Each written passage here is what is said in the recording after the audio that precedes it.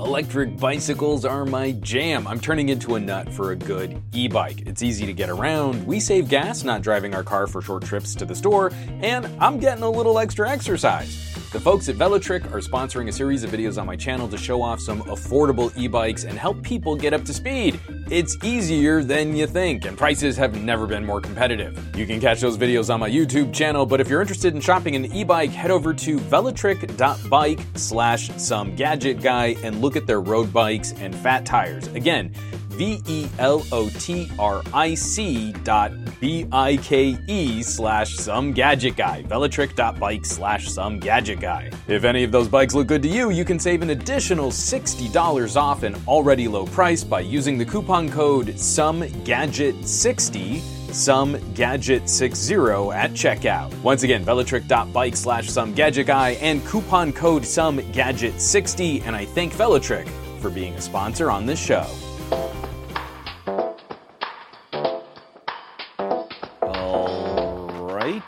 I believe this means we are live. Ladies and gentlemen, boys and girls, tech fans of all shapes and sorts and sizes and persuasions, welcome to another episode of the Monday Morning Tech Chat Show on the SGGQA podcast channel.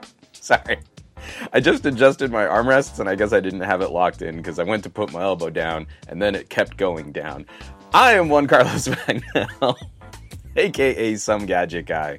The SGG of this terribly named podcast series. The QA, of course, that's the important part, as we like to make this an interactive conversation, look back at some of the top news links over the last week, maybe some news broke over the weekend or this morning, and kind of get us into the flow of covering these tech topics, keeping an eye on them over longer periods of time. We want to follow up on these stories more than just reading the headlines.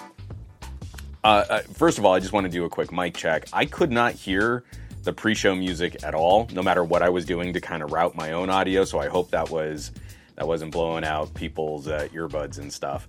But we have an incredible crew already jumping in here on the live stream, on the live chat. We got Brian Glaze, we've got Kappa Cash. Kappa Cash, it's his birthday, so everyone needs to wish Kappa Cash a happy birthday. And I typed happy birthday in the chat. We got Simon Says Hypno, Otaku, Pakostin, Al Sabakli, JGJ, Ricardo, Michael Corcoran, T-Bubs, Zhaubotnik. Who am I missing? I thought I was missing. Oh, JFR, Vazikos. So, yeah. Did you have the subscriber fanfare? Let's see. Let's do a sad trombone test. We'll save the fanfare for actual subscribers. Oh, Simon Says Hypno, subscribe to Prime, 33 months. Thank you for supporting production on this show. We really appreciate it, keeping the live stream up and running. And this fanfare of glory, courtesy of one Mr. Barry Johnson, who hooked me up with the Stream Deck, is for you.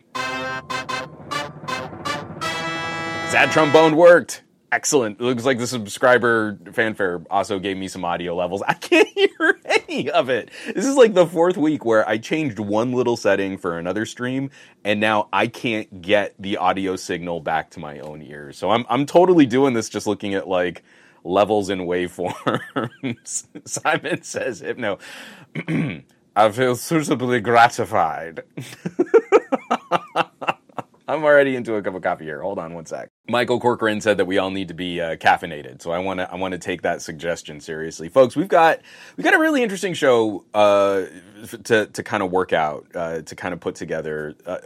Standard format. We're going to be doing a little housekeeping, into some news block, and then into some gadget chat. We're going to be looking at those Pixel Fold 2 leaks and rumors.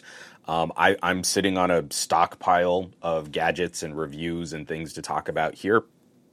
Unfortunately, I'm in between a couple of embargoes again, and then it's not on the show notes. But if we have time kind of getting into the gadget block, I'd love to have a conversation, a slightly more serious conversation, sort of like the responsibilities of a reviewer and some of the disclosures that we go through. I ran into a really funky situation that I actually would like a little feedback on. This has never happened to me before, and on the podcast, this is a public conversation. But on the podcast, I'd also like to kind of work out what is a reasonable expectation of the audience to detail a situation like this, because I've never had to do it before. that was really cagey. It's not doom and gloom. It's not that serious, but it is kind of serious in how I like to present the information on my channel. So, I hope everybody had a lovely American fake rugby spectacular championship day. I don't know how punitive if we say the name of the game on a podcast on Twitch. Like, is that going to be a channel strike? I genuinely don't know. But we had a lovely meetup with some friends. A few more of our friends have kids too, so Lex had some kids to run around with, and there was lots of like coloring and beads. I thought it was hilarious that for the whole first half of the game, the kids had no interest in the game at all, and they would stop everything they were doing to kind of stare at the screen for all of the commercials. So Marie and I come out of a world of Hollywood and casting, and we both at one point we both worked at competing talent agencies. So it's always just naturally been a game of ours where, yeah, we're watching the game. I almost said it. Oof, that would have been disastrous. We're watching the game. We kind of have a passive interest in the game, but really what we're doing is keeping score on how many of our former clients were in commercials and like who got more commercials on the big game. And so Marie and I were still doing that last night. Neither of us have worked in casting for, I stopped working at the talent agency at the writer's strike in 2008. So I haven't been an agent, or I wasn't an agent, but I was like an agent assistant. I was a junior sub agent, or whatever the phraseology was. That's kind of coming up too, because I'm sorry. So in lieu of in-depth housekeeping, Juan has to go down and tell old stories about having worked in Hollywood. So apologies. This is going to sidetrack us here for just a second. Two really sad things happened back to back. Sort of the history of Juan working in entertainment. The first was the passing of Carl Weathers. And I've really struggled with like contributing to any of that conversation. Carl Weathers was repped at the talent agency that I got my start at. When I started at that talent agency, I did something kind of unique. When you start at a talent agency, usually one of the things that you do is you start in the mailroom, you build your way up to some kind of desk gig, and then you become an agent's assistant, and then you sort of work your way into deals so that you can become a full-fledged agent. I didn't do any of that. So I had no relationship with any of the agents there and none of the talent there. But at that time, this is sort of 2006, it was still a really big deal that for voiceover, you would call the actor into the agency to record their auditions. This was sort of before the whole boom of home recording equipment. We were just at the very beginning of that, and actors were getting really excited that like, oh, to cut a voiceover audition, I don't need to leave my house. But at that time, that was still out of reach for a lot of performers. Not in terms of costs, but just the experience. Like, it takes a lot of time to build up a familiarity with like audio recording. So Abrams Artist Agency hired me directly into running their booths. I was their booth director. And we had 3 booths, and I would often hire like part-timers or day players to kind of keep traffic going through the other 2. But it was like, it was a hardcore job. Like, you'd be there at 7 a.m. You wouldn't leave until all the auditions had been accounted for, edited, cleaned, uploaded to these servers. Like, it was a lot. And it was like a 12-hour a day kind of job. The 2 gentlemen who took me seriously at first, the first 2 to really like sort of express like, oh, you're the new booth director, let's get this done, and just kind of roll with me, not like test me out or kind of question my experience or anything like that. James Avery, who played Uncle Phil on The Fresh Prince of Bel-Air, and Carl Weathers. And I very early, very, very, like in one of our very first sessions, we booked a really cool gig. for Carl Weathers based on one of the recordings that I worked with him in the booth. On my very last day at Abrams Artist Agency, I had a session with Carl Weathers, and he actually seemed disappointed that I was going to be leaving the agency. It wasn't like an emotional moment. It wasn't like Carl Weathers was really upset, but he took the time to shake my hand, to acknowledge, like, hey, we've done some really cool work together, and I wish you well. And it's like a moment that just stuck with me. Like, it was kind of a big deal. So to hear that he had passed was one that hit really close to home. James Avery was the guy who kind of took his role as everybody's dad seriously.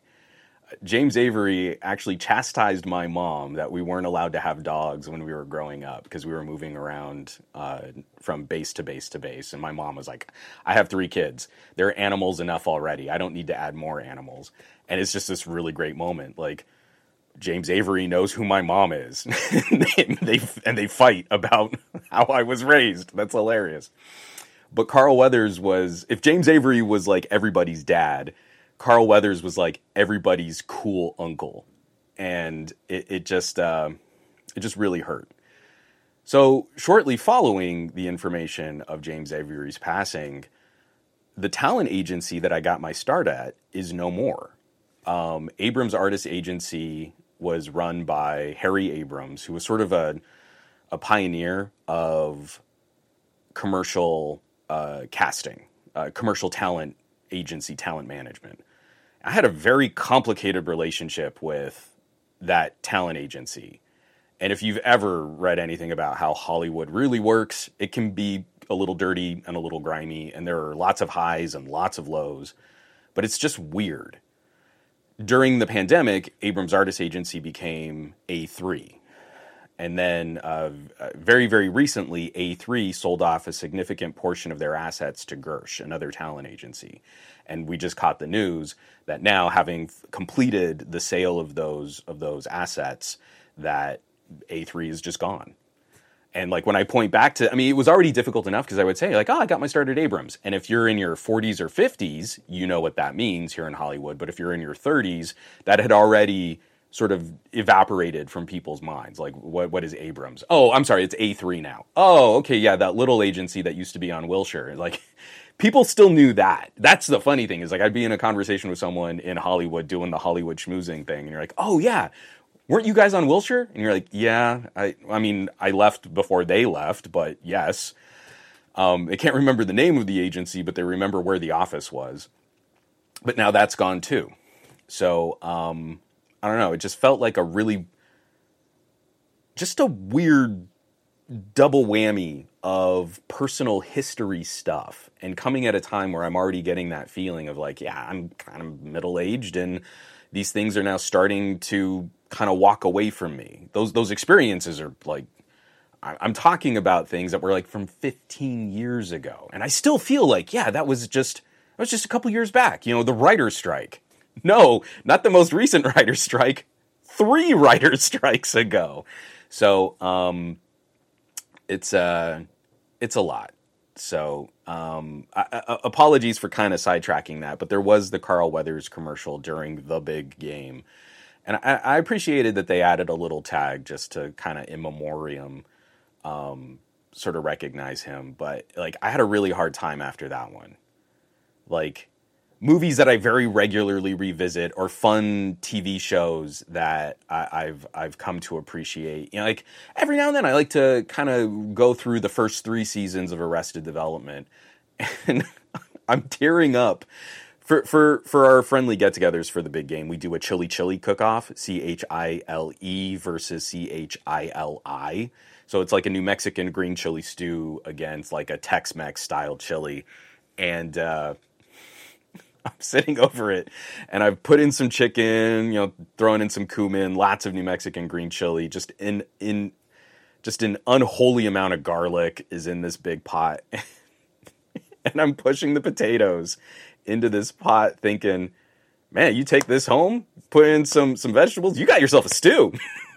And it's just like, I almost broke down in tears because it's like, it's one of my favorite moments of anything that Carl Weathers has done is playing himself in Arrested Development, and just how excited he was, how much fun he had with a role like that. So, sorry, I didn't mean to get us started off on anything quite so maudlin, but I do need to transition us back into some proper housekeeping here. And Ricardo is rocking my socks. This is incredible. Gifting some tier 1 subs. Ricardo, this fanfare is for you. And I mean, I would go through each one of these. This is incredibly generous of you, and I really appreciate the support for the show on the podcast. All right, let's blow through this list here. Ricardo is gifting tier 1 subs to Coldest Winter, Awesome Opossum, Treats and Milk, Endless Oars, Domodacilla. I'm sorry, I don't think that's how you say it. Mhe123 or Mhe123, Rami Vaden, 405 Winmag, IMZ Anime, and Nick Fell. Dude, that is incredibly generous. Just dropping 10 tier 1 subs like that. I thank you so much. I really do appreciate it. And it's those gestures that help keep the stream up and running. Jabotnik, man, like everybody at that talent agency had some crazy Carl Weathers stories. And apparently he was also known for throwing some pretty good shindigs. I unfortunately was never invited to like go hit like Carl Weathers' place for a good party. But yeah, I just, it's tough. It's tough as you get older and you start losing a few things, and you want to hold on to memories and like, man, like, how come I just never, like called him up? It's weird to think, like I worked with him a lot and we did a bunch of projects together and we would like chat on a lunch break occasionally. Like he was like a person and we cared about these things. And I could have just called him. It's weird to think, and I should have. Anyway, McCorcoran. Sorry. Looks like Ricardo bet on Kansas City.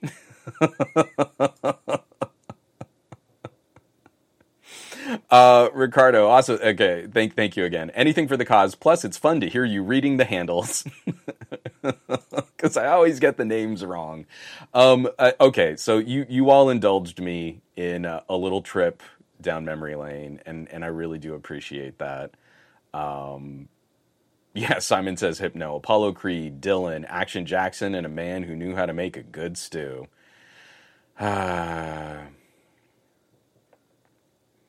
Oh, Michael Corcoran, you did I briefly worked for an ad agency in 2012, Arnold Worldwide. So they did the Flow commercials for Progressive Worldwide. So Stephanie Courtney is the woman who does the Flow commercials, and she used to come in for a lot of casting. So after I left the talent agency, I actually did a lot of work with Stephanie Courtney, and I'm so upset that I wasn't able to record this, but okay, guys, this is like Juan really digging into the Hollywood stuff here. Before I was doing tech and gadget reviewing, I did a show with a buddy called Movies You May Have Missed. And one of our first guest episodes was to kind of celebrate the support that we'd gotten from Jeff Kanata from the Totally Rad show. Now he does a DLC podcast. He was just a really good guy, and like very early on, he gave us a nudge and like supported our show. And I mean, that's like we saw a tenfold increase in traffic. So Jeff Kanata came on to talk about one of his favorite films that nobody had ever seen. That was the tagline of the show. What is your favorite film that none of your friends have seen?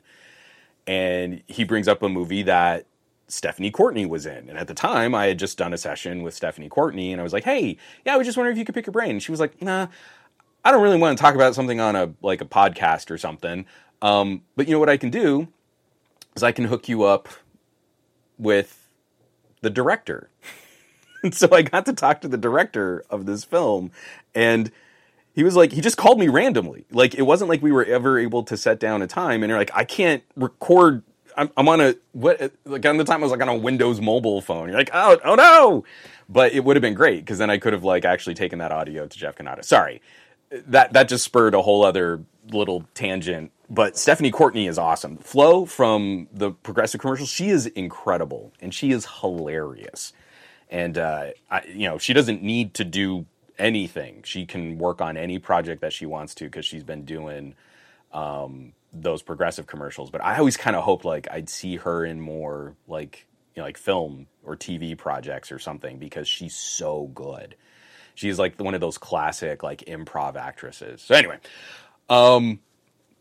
let's chew through some housekeeping. We had a lot of stuff going up over the last week. We had OnePlus reveals. We had earbuds. Nope, I don't want that. Let's screen share. There we go. So obviously, right before we went live last week, we all were able to take the wraps off of our OnePlus 12R reviews. So the 12R has been on the channel. Then the day after that, I did follow that up, like I said, during last week's podcast.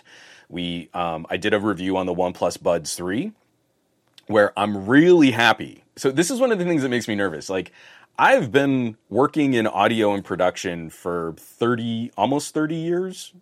Yeah, almost 30 years. And I still like get a little anxious, like, do I really hear what I'm hearing? Is this really like the audio quality that I think is good? Is that going to translate?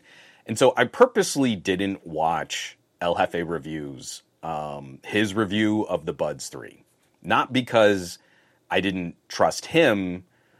I was worried like his assessment might kind of influence my opinion, and then I'm even more lost in the forest for, am I correctly or adequately reviewing these earbuds?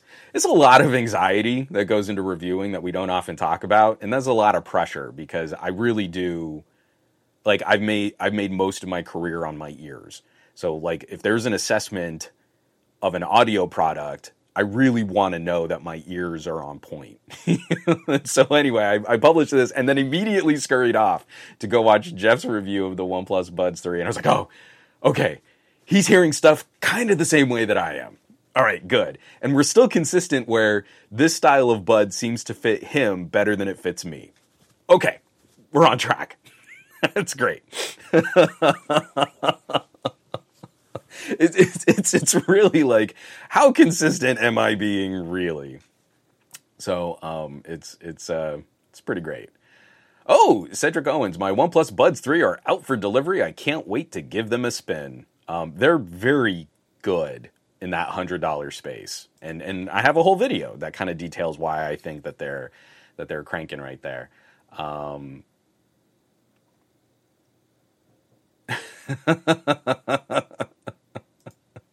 Zhao Botnick, I'm pretty sure you have viewers that aren't even 30 years old. Not a useful comment, but I still wanted to place it. Projecting my insecurities. Yeah, I know. There are a lot of folks. I'll start pulling up references to things and realize like, oh, you don't know what I'm talking about at all. That's kind of on me. All right, so we got the OnePlus Buds 3 out the door. Then this one was another kind of a big deal. It's not even a video. I hate reaction videos. I really think they're stupid.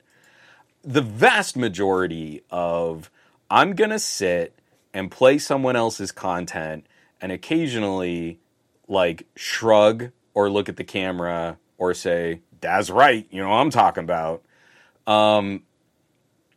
Not good. I mean, I really feel like that horrifically violates the idea of commentary and critique. You don't have a fair use argument if that's the level of engagement, of reaction to the media.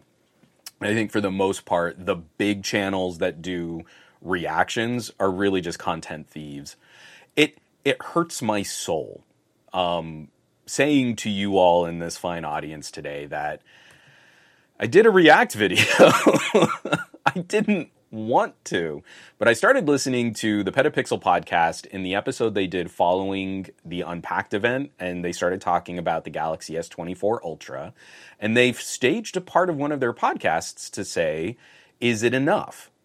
Is software and AI enough to launch a new phone?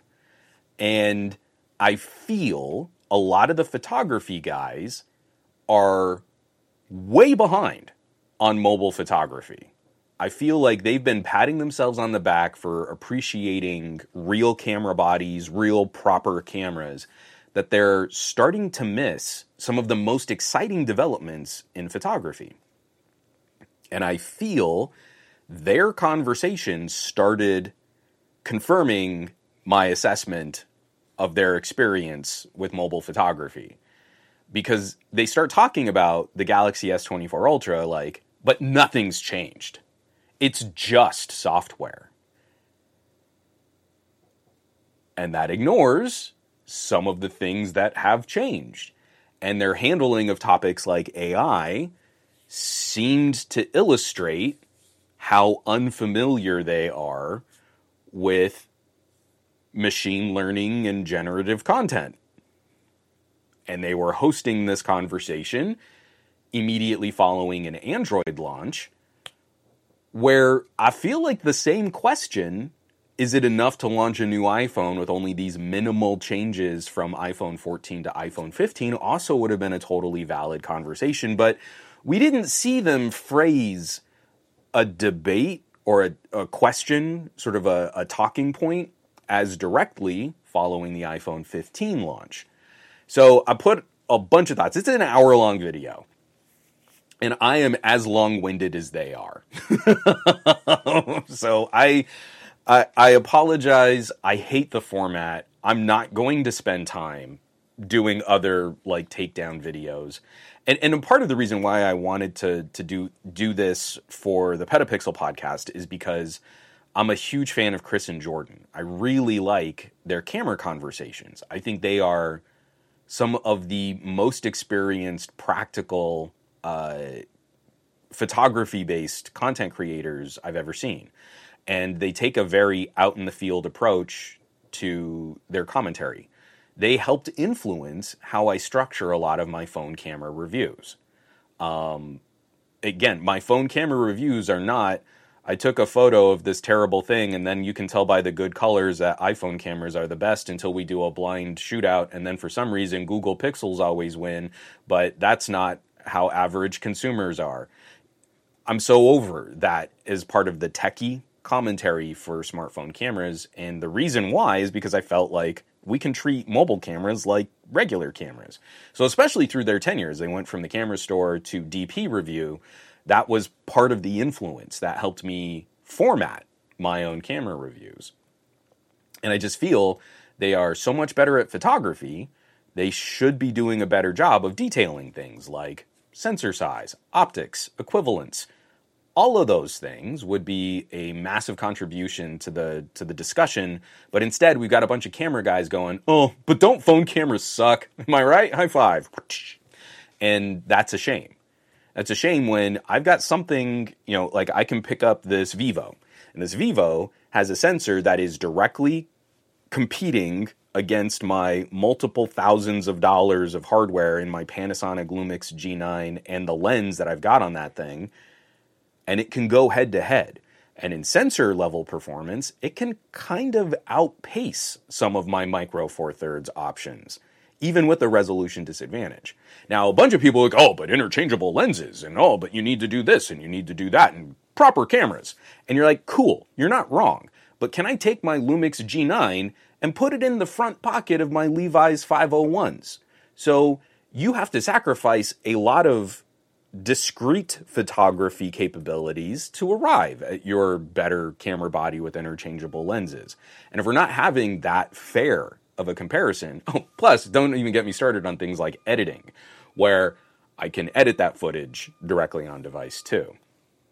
So, sorry, it's a long conversation, and even elements of it I wasn't fully kind of jumping on.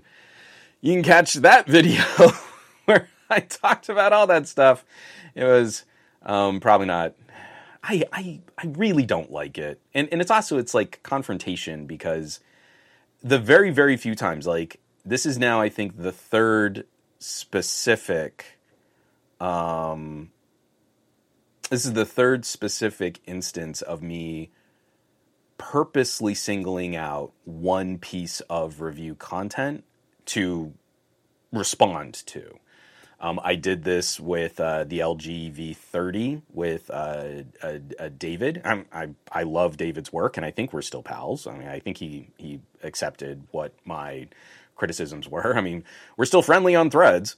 But he had a lot to say about the LG V30 audio, and I responded to that. I did that with another reviewer who seemed to pick apart the Sony Xperia 5 very unfairly, and that only resulted in a bunch of like requests for more toxic confrontation from the audience. So it's not where I want to live. I don't want to be that guy who is taking a specific example of a review and picking it apart.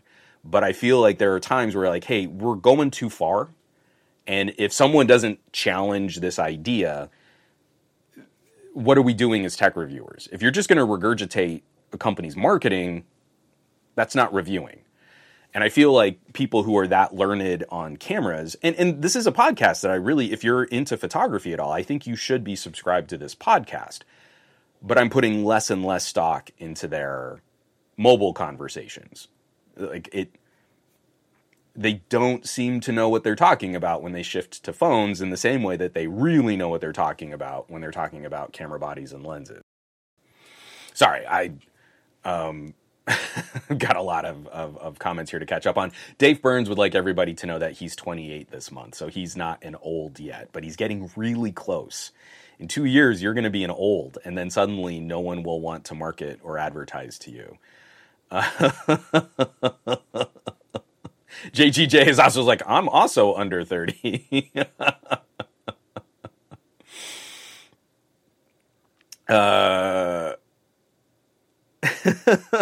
Sorry. I just took a big old swig of coffee, and I'm also trying not to burp on the mic. Hold on, let me catch up with this. Cedric, I think you did a good job not explosively replying in that video, if that makes sense. I'm not trying to be hyperbolic, but I am trying to point out a certain consistency of fallacy in some of their discussion. Nick Gay, the discussion was so one-sided, they don't know Android, so why bother listening to their review of Android devices? And see, this is the thing that makes me sad, is the way the majority of this segment played out. You could tell 2 of the 3 participants were significantly more focused on iPhones. But you might have missed a really interesting contribution from the other member of the conversation who I think broke down the question, properly sort of replied or answered to what the situation was, and kind of pointed out, like, what you guys are saying is kind of silly. And see, and that's like the makings of a really good podcast, a good camaraderie between the hosts and differing opinions. You don't want lockstep. You don't want everyone on a panel to just regurgitate Apple marketing. And if we don't kind of point out those moments in these kinds of conversations, and the fact that there is dissent and that there are differences of opinions, and that they're not like, okay, I guess we can't be friends anymore and the show's over because you don't like iPhone. That's how we actually improve these gadgets. That's actually how we help inform consumers. That's one of the reasons why I wanted to do this React on a show that I really enjoy. I'm not going after just iPhone channels and Samsung channels because, like, why? They're just fan brand channels. There's nothing to contribute to an audience that's going to be that ratcheted on only believing good things about their favorite company. Sorry. Let me get through some of this. Michael Peppertech, I was cringing at most of that. Felt more research should have been done before they did that discussion. Embarrassing for how long Petapixel has been around. So I did kind of twist a knife a little bit, because in that conversation, I also mentioned that when they have reviewed phones like the Xiaomi 13 Ultra, which is here on my desk, this is one of those phones that's always within arm's reach, they tend to get a lot of things wrong. If you catch their Xiaomi 13 Ultra written review on petapixel.com, there are things in there that are missing and also incorrect. And that, to me, is a shame. It's one of the most complete camera packages of 2023.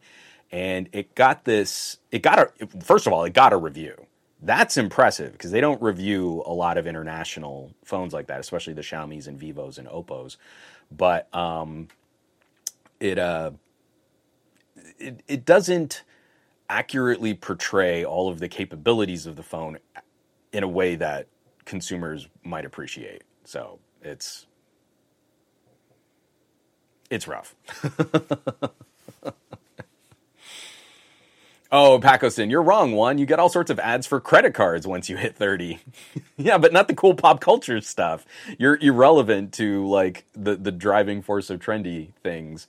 Sorry, we're actually still on housekeeping, so I'm gonna shut this down and get into some news blocks. I did do a tutorial, make your own YouTube with an old school RSS reader, just a helpful tips and tricks video. So if you're tired of the YouTube algorithm messing with you and your favorite content creators, you can just subscribe to them directly and get notifications within minutes of when they put up some new content. And then I was just really excited to kind of be on this one again. I used to do a lot of local news, and I just haven't been doing as much. It's a lot of work to get down to a studio like at 4 a.m. and prep for an on-camera segment.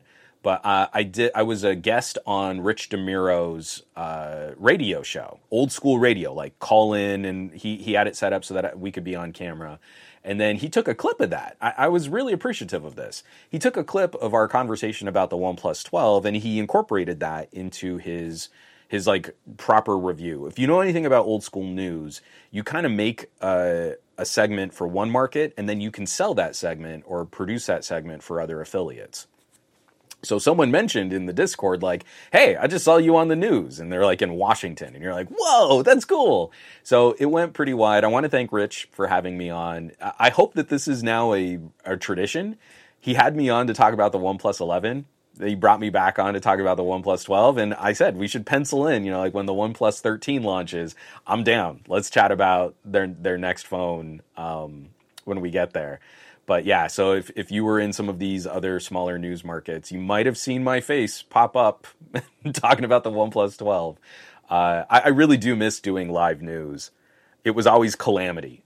You'd show up, nothing would work. I was trying to do a demo once on smartphone camera tips and tricks, and we were supposed to have this great video feed directly to the control room so we could like full screen what was on my camera screen.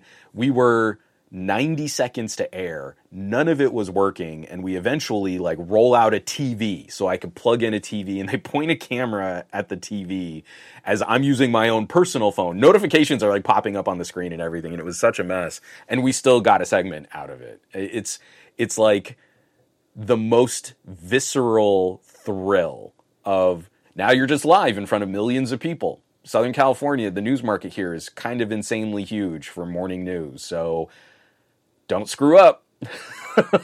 You just got to do something. So it was pretty intense. Yeah, I love those. I really miss doing those. I was pretty good at them. I don't know. I don't.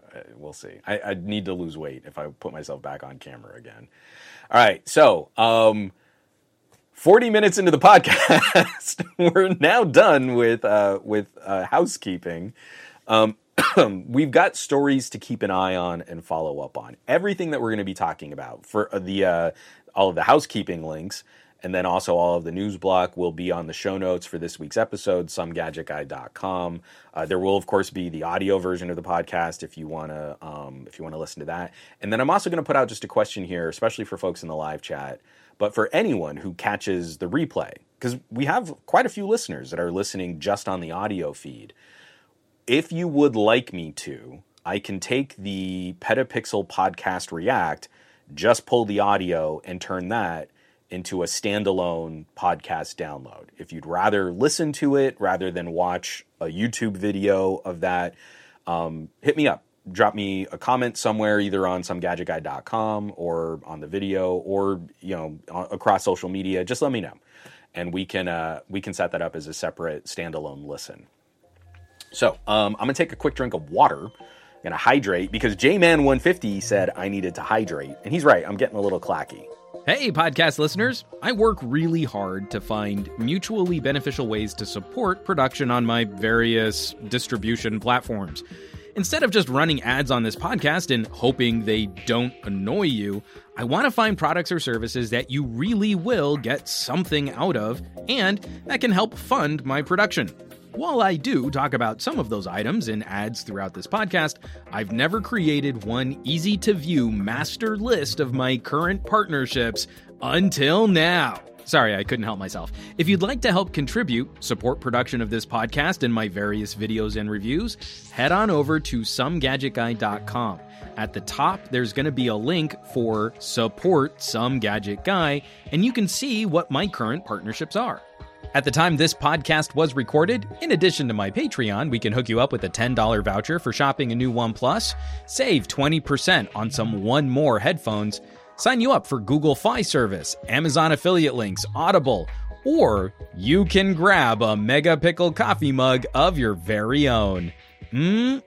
Savory, delicious Mega Pickles. Head on over to somegadgetguy.com, support banner on the top right-hand side of my website, and hopefully you find something cool, something you like, while also kicking me a little extra scratch. A quick posture check. You're right, J-Man. I'm kind of like melting into my back pillow right now. It's not a good look for a podcast, not a good look for a show. So, first up, this is a continuation of a story that we've been loosely tracking for a couple months now. Apparently, when you're a billionaire and you in a government agency like the SEC requests your presence to testify under subpoena, apparently, if you have billions of dollars, you can say, I don't know that I want to do that. And then a court will actually weigh in on that to see if you have to. I don't know. It just seems like there are certain, like all animals are equal, but just some animals are more equal than others. So this one was just nice to see the follow-up. This is coming by way of Engadget, written up by Cheyenne McDonald. Court orders Elon Musk to testify in the SEC's investigation of his Twitter takeover. In a follow-up to a tentative ruling made in December, a federal judge has ordered Elon Musk to comply with the U.S. Securities and Exchange Commission subpoena and testify again in its probe of his Twitter takeover, Reuters reports. Per the order, which was filed Saturday night in a California court, Musk and the SEC now have a week to work out a time and place for his appearance, or it will be decided for them. The SEC has been investigating Musk's purchase of Twitter, now X, since 2022, over concerns about his lateness in disclosing his stake in Twitter. So this is going on now, a 2-year investigation, and the next step of that from the SEC is finally pinning Musk down to start the testimony that he has been issued a subpoena to comply with.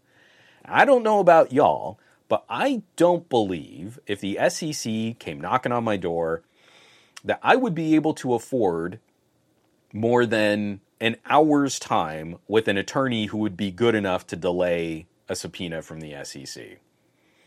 I'm pretty sure I would lose that fight on the day. But here we are.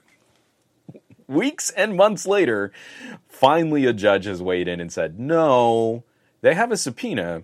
You need to testify. And they were playing all these games of like, well, you can't make him testify because he now technically lives in Texas and it's a California court. And now we need to measure how much time he lives in Texas versus California. And Grimes is saying that Elon Musk is a good dude, I guess. Like, what are we doing? What are we doing? So we should get some information as to when that's going to go down. So this is what's crazy, though, is like granting him this autonomy. It's not that he's going to testify in the next week. It's that they will have decided on a time and a place for him to testify in the next week. And who knows, that might be a month from now, might be 6 months from now. He's a busy guy. He's got a lot on his calendar. So we'll then have to follow up on this again when we get to that point. It's definitely an interesting turn for Elon Musk as we've seen that sort of change in public perception. Twitter is a raging dumpster fire that has lost most of the value. What is it valued at right now? Can someone please just kind of pop in? Last I read, it was valued somewhere around 17 billion. So it's lost like 35 billion of its estimated value from the purchase that Musk carried out. So if, I I don't know, someone catch what Twitter's market cap might be. It's not looking good. And then he also was just denied that payday that he tried to give himself from Tesla. And so that was another like $50 billion that he technically doesn't have now. So it's rough. And he's now I think he's now like the third richest man in the world. It's got to sting. He's someone I feel is so narcissistic that it probably really does bother him. In a Silicon Valley, the TV show kind of way, he's still a part of the Tres Comas, club, but he used to be the leader, and now he's not anymore. And I bet his ego is actually bruised by that.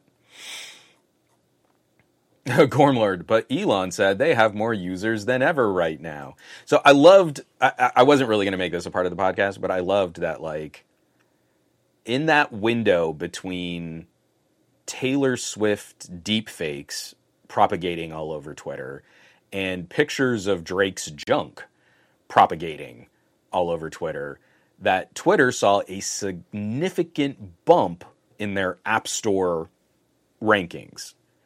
I think they were the number one downloaded app for a day or two on the Apple App Store, and they climbed from being deep in the 70s. I saw them peak in the low 20s on the Google Play Store. And you want to, I bet you an Elon Musk type dude is sitting there yeah, we're popular again. Look, everybody's downloading our app. But if the reason they're downloading your app is for deepfakes and nudes, that's not the win you think it is, man. You're not winning at life here. It's pretty bad. Pretty bad.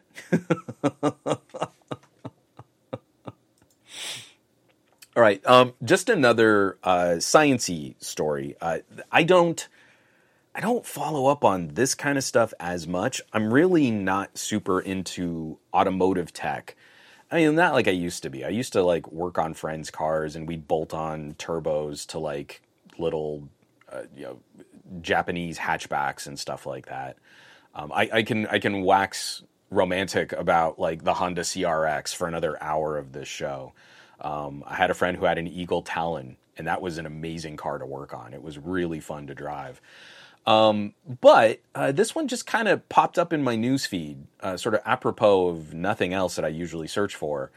Shell is immediately closing all of its California hydrogen stations. The oil giant is one of the big players in hydrogen globally, but even it can't make its operations work here. This is written up by Mac Hogan over at InsideEVs.com.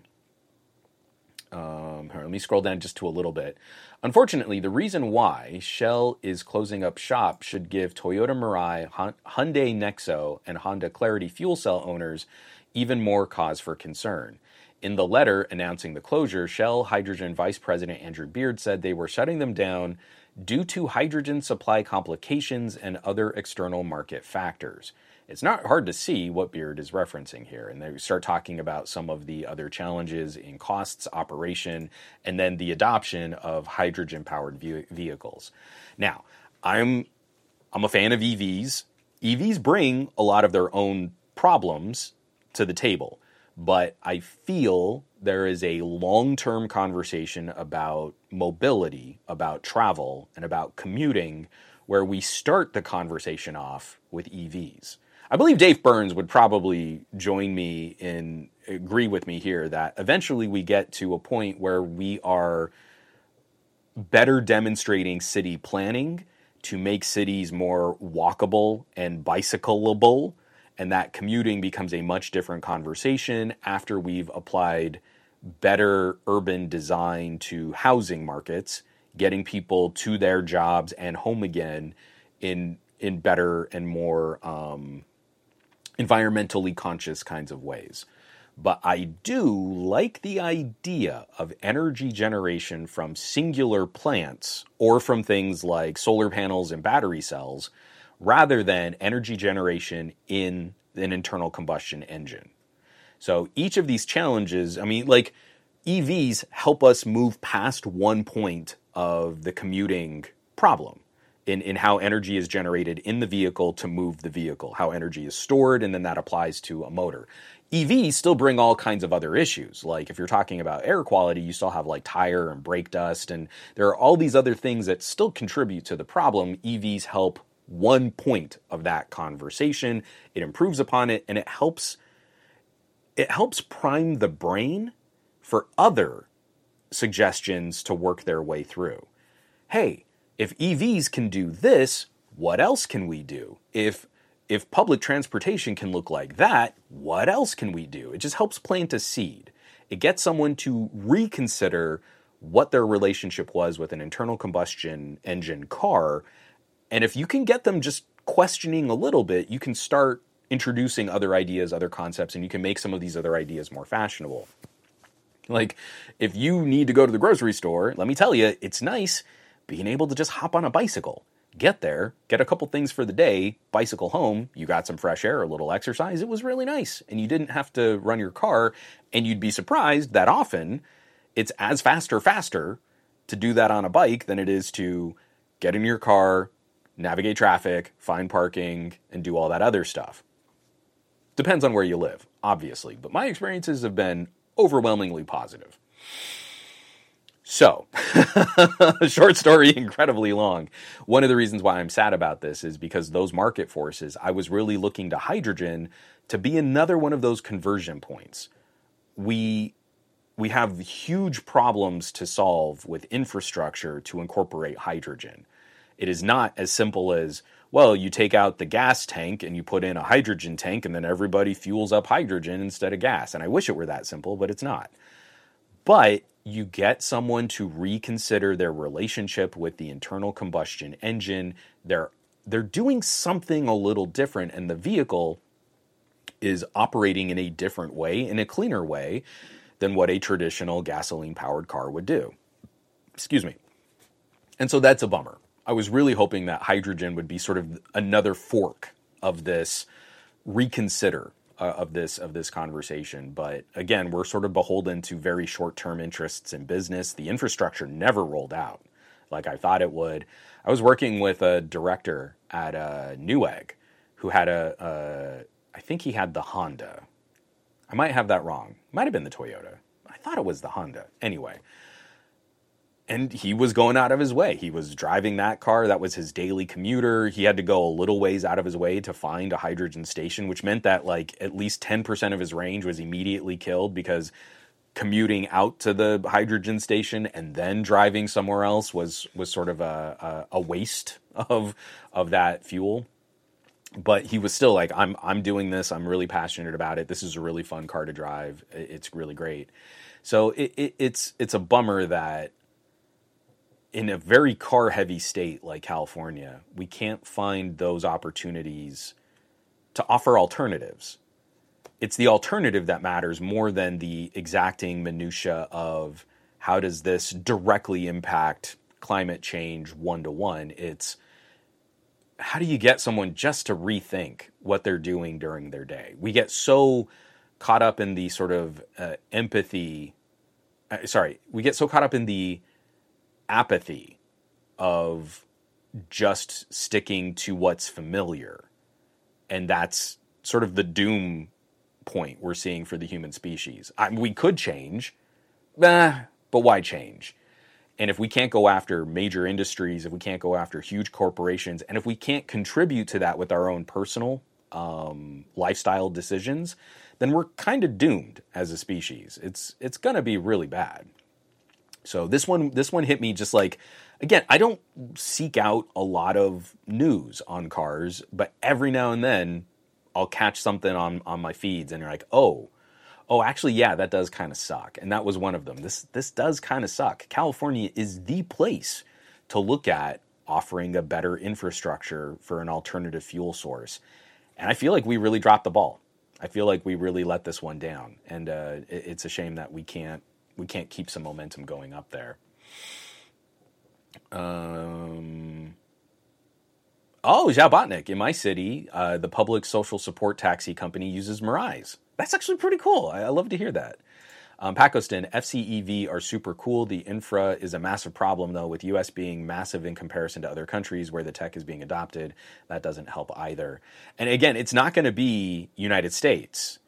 This is going to be a state-by-state solution. That's why I'm even more bummed that California couldn't make this idea a little bit more popular. Because where California goes, other states like New York will probably follow. And if you can get, say, like California, Oregon, and Washington on an idea, well, you've just locked the world's fourth largest economy. If you can get all the West Coast states playing ball on something, the rest of the world will be much more interested in how that technology or in how that new initiative plays out. And that's why I'm upset. Like, if we couldn't stick the landing here, it's not going to happen in Texas.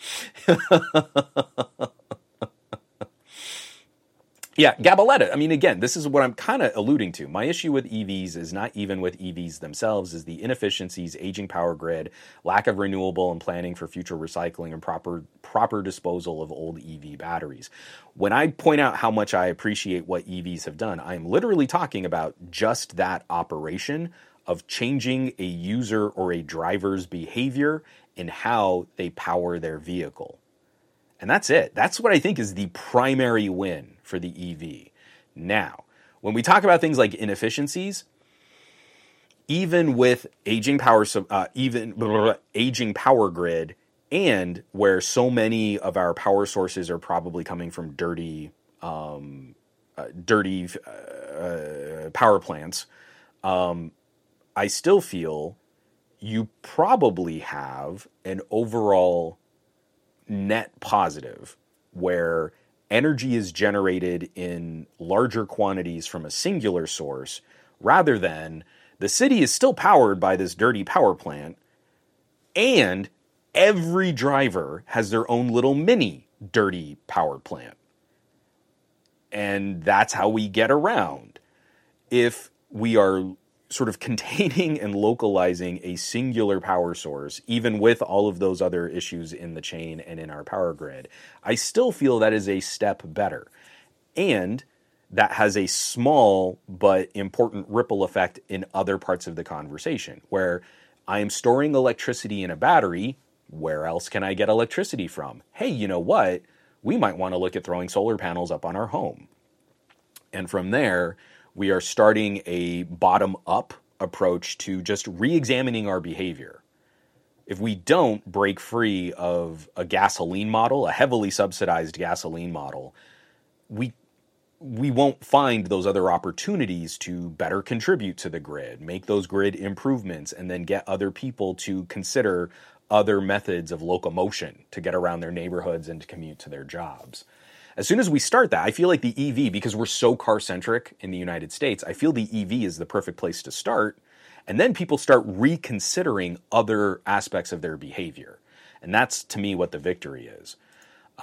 If we can start a process that minimizes or reduces our dependence on massive, dirty power plants and encourages adoption on other technologies like solar and home batteries, unfortunately, like, you won't get Americans just to do that. You have to incentivize it in sort of clever sideways ways, and then Americans get on board. Like, they have to feel like they're clever and they're cool and that they're strong and they're tough and they're rugged individualists. Well, if you're a rugged individualist, how can you depend on a dirty power plant? Oh no, a rugged individualist takes care of their family's own power, and I don't want to share my power, so I've got solar panels and batteries. So I've taken care of my family and my power. Those were gun sound effects, because America.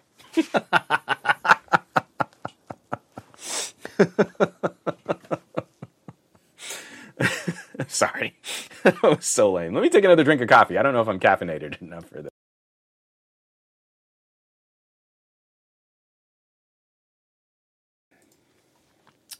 Let's see. Get this out of the way here. Okay, so hydrogen, gone. Shell, pulling out. This is another one. I'm bringing this up because, like, I don't feel we need to spend a ton of time on this. I would just like to point out that there is a certain trend in conversation when we talk about, like, privacy and security and, like, oh, if you own an Android, boy, that's not very secure, but Apple does all these things to protect you. And Apple is really not liking these new regulations that say you can sideload apps. And as soon as you let the iPhone sideload apps, then your phone will be infected with viruses. Because that's not how malware or viruses work. So, having like a singular point of attack and having a walled garden approach to privacy and security doesn't mean that you're infallible. So all of those sort of like emotional appeals to not letting you have more control over your device, to a point, I do kind of agree with the sentiment that if you want to do something ridiculously stupid with your computers, you should kind of be allowed to. I don't know. I don't think it's that big a deal because you can install software on Macs, and that doesn't seem to be the catastrophic doom and gloom scenario that Apple fans are talking about with sideloading or having alternative app stores for the iPhone.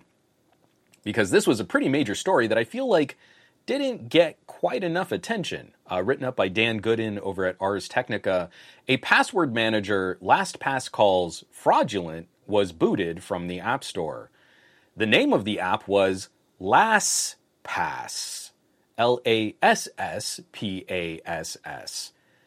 and basically existed just to confuse people and trick them into giving the app their LastPass credentials. So from the article, as Apple has stepped up its promotion of its App Store as a safer and more trustworthy source of apps, its operators scrambled on Thursday to correct a major threat to that narrative. A listing that password manager maker LastPass said was a fraudulent app impersonating its brand. At the same time this article on Ars went live, Apple had removed the app titled LastPass and bearing a logo strikingly similar to the one used by LastPass from its App Store. At the same time, Apple allowed a separate app submitted by the same developer to remain. Apple provided no explanation for the reason for removing the former app or for allowing the latter one to remain. And there apparently was another update down at the bottom. But yeah, so like, at some point, humans screw up. So, like, when we bring up these stories, don't you always see kind of like an inequity in the reaction? Like, Google removes these 5 apps that were riddled with malware. And everyone goes, oh, see, look how bad Android is at security. It's full of holes. People are going to take advantage of you. Oh, Google can't do anything right. You need to have... And then I bring up a story like this, and I got replies on social media. Well, see, Apple got rid of it. Apple did the right thing. They eventually found it. Not to mention, they say that like thousands of people were affected by this, but Apple eventually found it, and they did the right thing. They got rid of that bad app. And it's all because there is a natural inclination for that person to side with Apple. They're a fan of Apple, and Google is the bad guy, so everything Google does similarly is bad or wrong or something like that. So we don't need to harp on this too much. Malware is going to hit you no matter what your strategy is. A walled garden, singular approach is not inherently more secure when mistakes like this can get through. And we've seen in the past, there have been other instances of Apple developer software being compromised. And so then people who don't have access to proper Apple software developing tools will submit these apps, and somehow they will also make it through the verification process to the App Store, and then iOS is compromised. At the same time, it's also like Apple can't make a good browser secure to save their lives. All these people like, oh, who'd want to use a Chromium browser on an iPhone? And you're like, Safari is the leakiest, insecure piece of software I think I've ever seen. You are constantly fighting massive issues with Safari just vomiting your data all over the internet. So let's not pretend that Apple's singular approach is quantifiably better in any way. It's better for marketing because it's easier to explain Apple doesn't let you do things with your phone, and that keeps you safer. in much the same way that we make the joke that no one can eat steak because babies can't chew it. And that has been their approach to on-device security. If anything, we should be pointing out some of those other victories where when waves of malware strike, if you have an infrastructure that's used to dealing with viruses and malware, it's better able to figure out what to do with viruses and malware, where the reactions to very similar threats on Windows seem to be corrected for faster than when we see some of those gremlins pop up on the Mac. I'm speaking specifically about the Mac Defender bug. There was a rash of this kind of malware that you would install, and then it would kind of lock you out of your system. And we saw it first en masse on Windows, and it was pretty quick before we saw a reaction from Microsoft, and we found a way to kind of clean it out. We went months on Mac OS where Apple was sort of ignoring that the problem even existed and was deleting posts accordingly, according to people that frequent the Apple forums and support sites, would delete mentions of it, and then eventually rolled out a security patch, and everyone patted themselves on. See, Apple got rid of it. They did the right thing. They finally, I know lots of people were affected, and it took them like a whole month longer than Microsoft did. But no, Apple knows what they're doing. Apple keeps you safe. And it's the same thing here. So, best practices.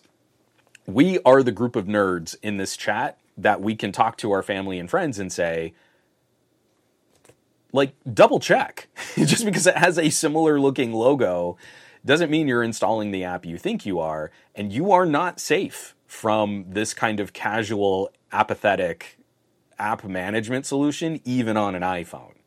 So all the people who downloaded LastPass might have been giving up all of their password data to another entity.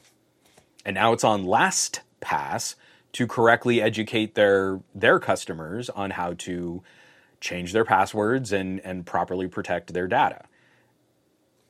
And I feel like LastPass should be able to send Apple a bill. Like, we should be able to charge you for the time taken out of our day in correcting for your mistake in allowing an app to impersonate us on the App Store. But of course, they won't be able to do that because then Apple would take an extremely punitive view of future updates to LastPass. And then I'm sure we'll already see, like, Apple is just going to copy all of the functionality in LastPass and then claim, oh, but we have our own built-in password managing and key tools, and make it an ad campaign to take that money directly out of LastPass's hands. But anyway, we can move on.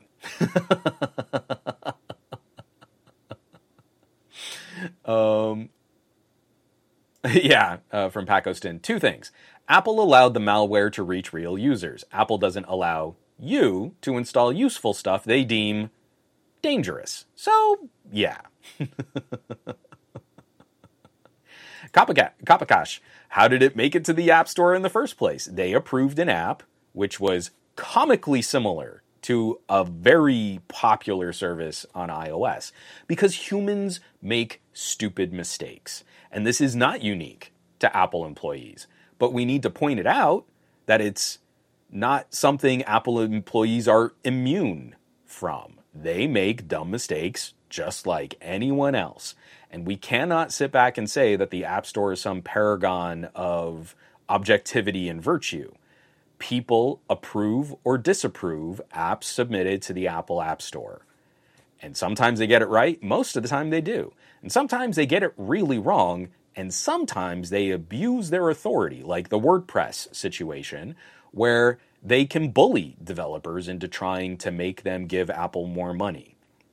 They are beholden to the same evolved primate mechanics as any other industry. And when they believe their own superiority is when they're also at their most dangerous for their end users and for everyone else around them.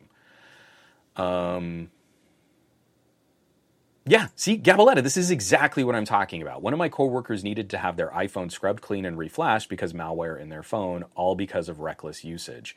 You are not safe, and I really I'm really frustrated that Apple sells an idea of security that probably contributes to people doing stupid and dangerous things with their phone because they believe Apple's marketing that's going to protect them. And we really do need, for the people we're closest to, we need to disavow them of that idea. All right. Sorry.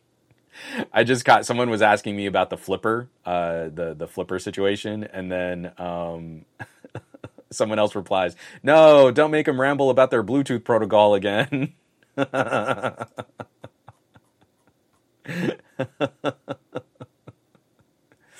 Oh, that's funny. Okay, so we've got one more major story.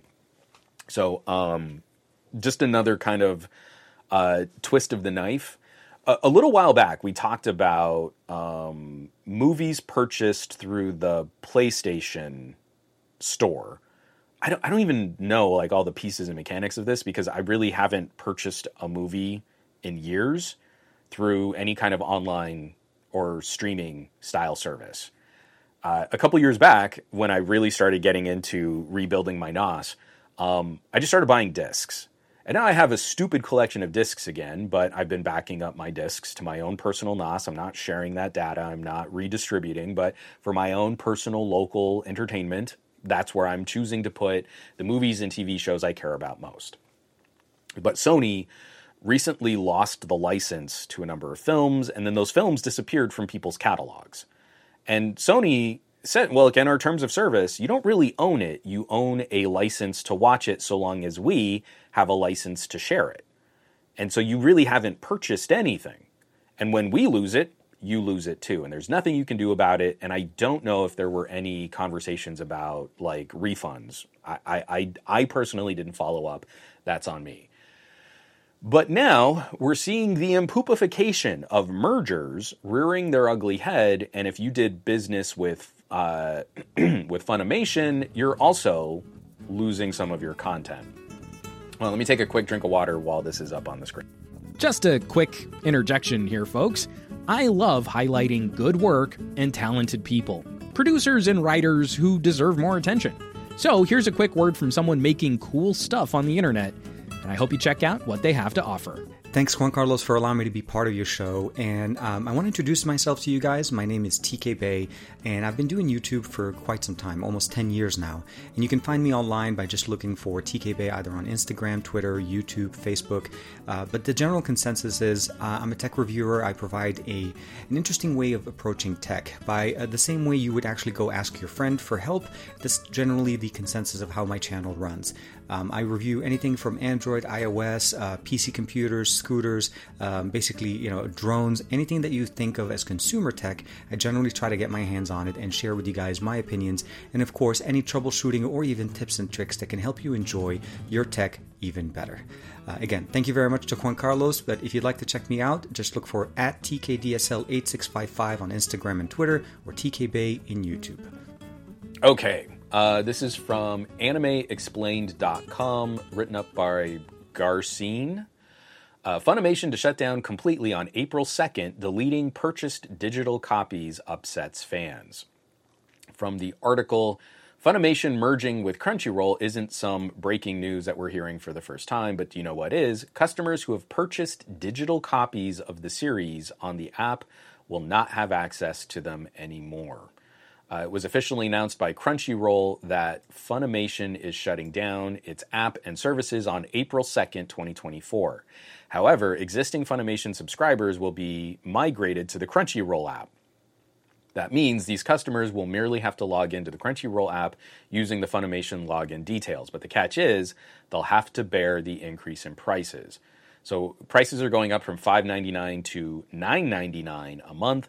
And if you had purchased individual shows or movies, those aren't cataloged on Crunchyroll.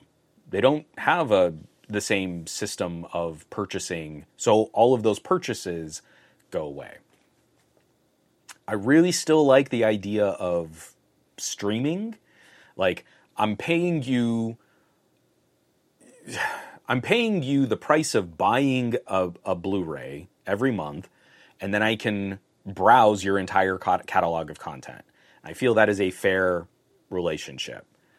But so many of these older styles of like, I bought a movie on Google Play, we're going to see them fall prey to this kind of licensing and relicensing as time progresses. It was sort of the big problem that we saw with like music back in the day, and why now music streaming services have all kind of shifted to this model. And you don't really buy music on the internet now. You just pay like the price of a CD every month and you get really high quality streaming music. What I think is kind of interesting is the music models, as viscerally antagonistic as I can get about companies like Spotify. We haven't seen the turn on music streaming to squeeze and ratchet consumers as aggressively as we've seen it on video streaming, right? Like in the last couple of years, as I've been a Netflix subscriber, we've seen prices rise a bunch of times. We've seen the start of ad-supported tiers of those products, and we're watching them eliminate the old plans, the grandfathered plans that used to be more fair in how you would subscribe to their service. It hasn't happened on Qobuz. Hasn't happened on Tidal. Amazon Music is pretty healthy. Apple Music is a pretty good service. Spotify, the direct relationship between Spotify and the consumer hasn't changed dramatically. If anything, I'm upset that it hasn't changed fast enough, and that I wish Spotify had been more aggressive in doing things like actual high-res streaming. That's the main reason I shifted over to Qobuz back in the day, and I'm never leaving Qobuz because I like their treatment of copyright holders better. I like how they build their model better, and I just like that they built their service on high-res and at least CD quality for everything that's on their catalog. So I just think that's kind of curious. All of the video streaming services have much more aggressively, and obviously the costs are higher. If you're streaming audio, even high-res audio, your bandwidth costs are nowhere near what video streaming costs to in terms of servers and maintenance and bandwidth, all that stuff. But we've seen over the last couple of years how much more aggressive the video streamers have tried to squeeze consumers. So this came as yet another step on that path. You had an agreement with this company to say, I am giving you money to have access to these shows and movies, and now that's just being taken away from you because that agreement cannot be maintained after another merger. I feel that is a pretty good start for a collection of nerds to get together and consider discussing some kind of class action lawsuit.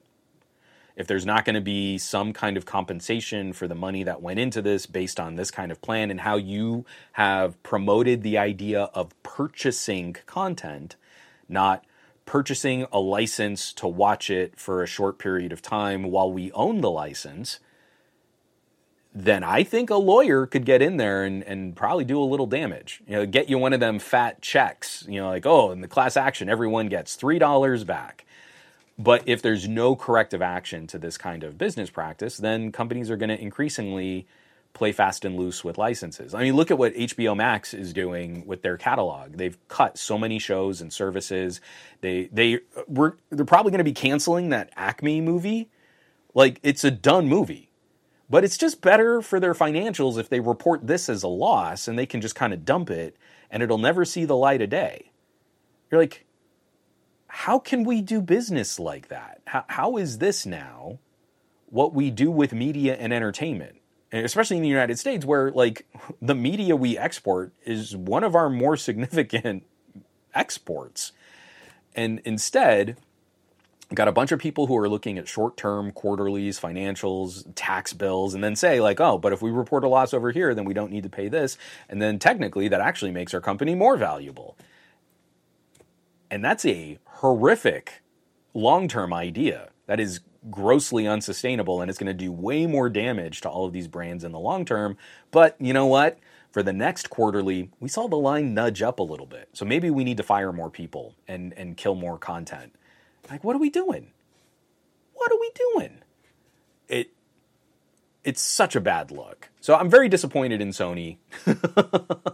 I thought it was already kind of bad that all of the anime streaming services are now kind of under one umbrella, because what we immediately see what happens. Prices are rising on consumers, the plans are getting less generous, and they're doing away with one of the feature benefits of their competitor was. They absorbed their competitor, and now they're getting rid of one of the benefits that competitor held over their service. And that's really rough. That's not a good look for the future of our entertainment.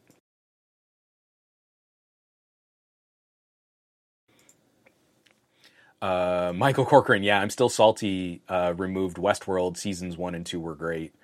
Yeah, Jabotnik happened before. The Batgirl movie apparently was almost done and pretty good, but it made more sense financially to cancel the whole project. And they still put out The Flash. JGJ, you know what's funny is my wife and I were just talking about this. I mean, Drew Carey Show was the canary in the coal mine since it's not available widely on streaming. And I've been going through, I now have a collection of DVDs. Like, they're not even available on Blu-ray, but movies that just don't exist anymore. And it is freaky.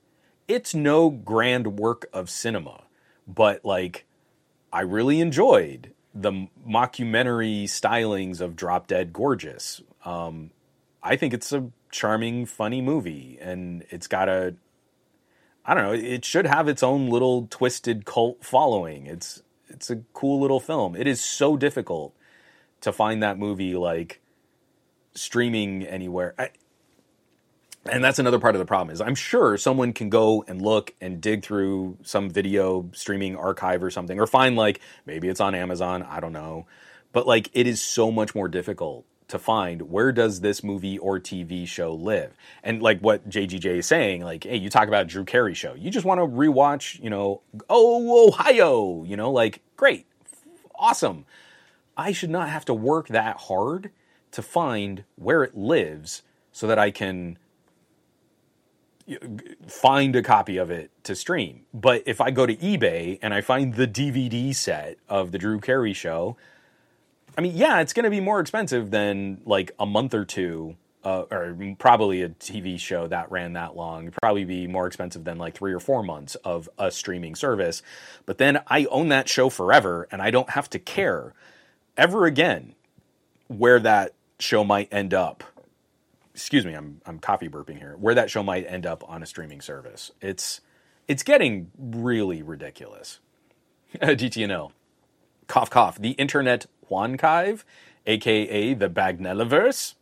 It is also kind of shocking to me how many movies and TV shows you can find on the Internet Archive that probably shouldn't be on the Internet Archive.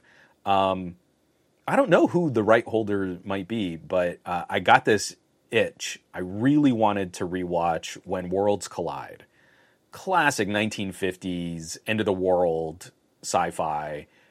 I mean, all of the best kind of like hokey rocket ships, miniature photography, over-the-top kind of melodramatic acting. It's a glorious film. And there's a pretty good copy of it on the Internet Archive. And you're like, I don't think that should be. I guess whoever owns it is not making it or enforcing it, or I don't know. But I did a search for it, and Internet Archive popped up, and I pushed play, and I was watching the movie. That's how this should be. It should be this easy. So before we get into kind of the last sort of bit of this show, and we're talking about the gadget block, I would like to bring up, someone criticized me last week because I was pointing out some of the trends in coverage for Apple's mixed reality headset. So Apple recently came out. I don't know if anyone knows about this thing. It's a VR headset, but with cameras built into it so that it can do mixed reality. So there are some augmented reality features, but what this headset is a mixed reality headset.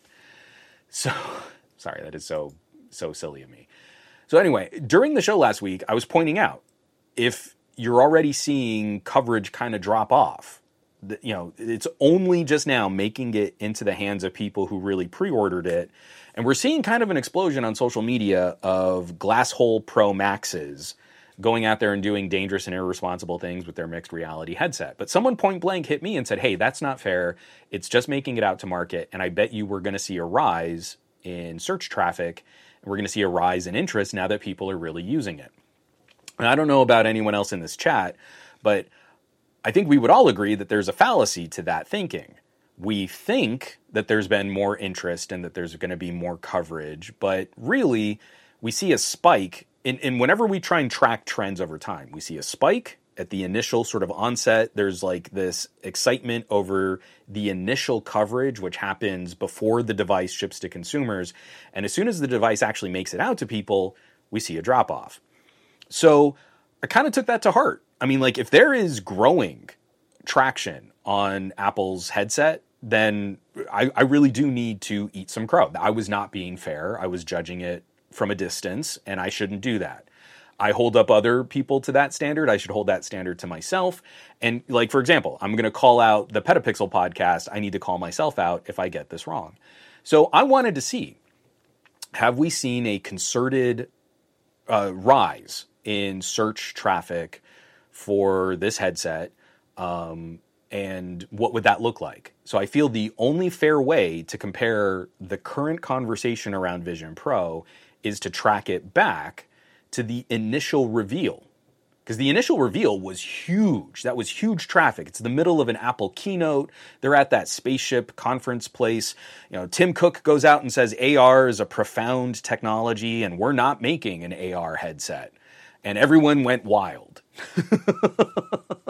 So I went back and I said, okay, let's just do a simple Google trend. The broadest term, Apple mixed reality headset. Because I'm sure that's what everybody's searching for. Apple mixed reality headset.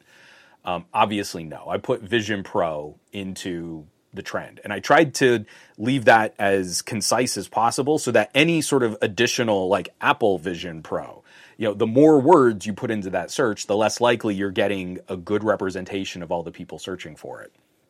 So I was kind of surprised to see Google Trends show me this.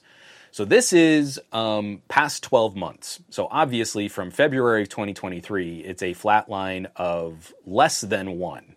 Zero. There was zero search interest in the term Vision Pro because back last year in February, a bunch of influencers were still talking about Apple Glass or some sort of Google Glass style competitor that never came to pass, even though we've been talking about that for 11 years now.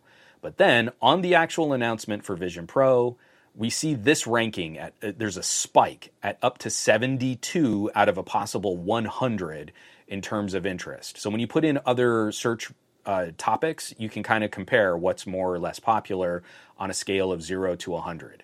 So Google, over 12 months, ranks Vision Pro at a 72 immediately after the keynote reveal. And then obviously it drops dramatically over the next couple days. And then we see a little bump early into January when more of those influencers were doing their second hands-on under guided hands-on briefings from Apple. So very little was still coming out, but Apple was really manicuring the conversation around Vision Pro. And those spikes hit like 14 and 16. So compared to the 72 spike, that is much, much lower. But then once we get into the beginning of February and the devices start shipping, Google Trends is estimating a 100 in the week of February 4 to February 10, when these devices really started showing up in people's hands. But this is not based on the actual trend data. This is their estimate.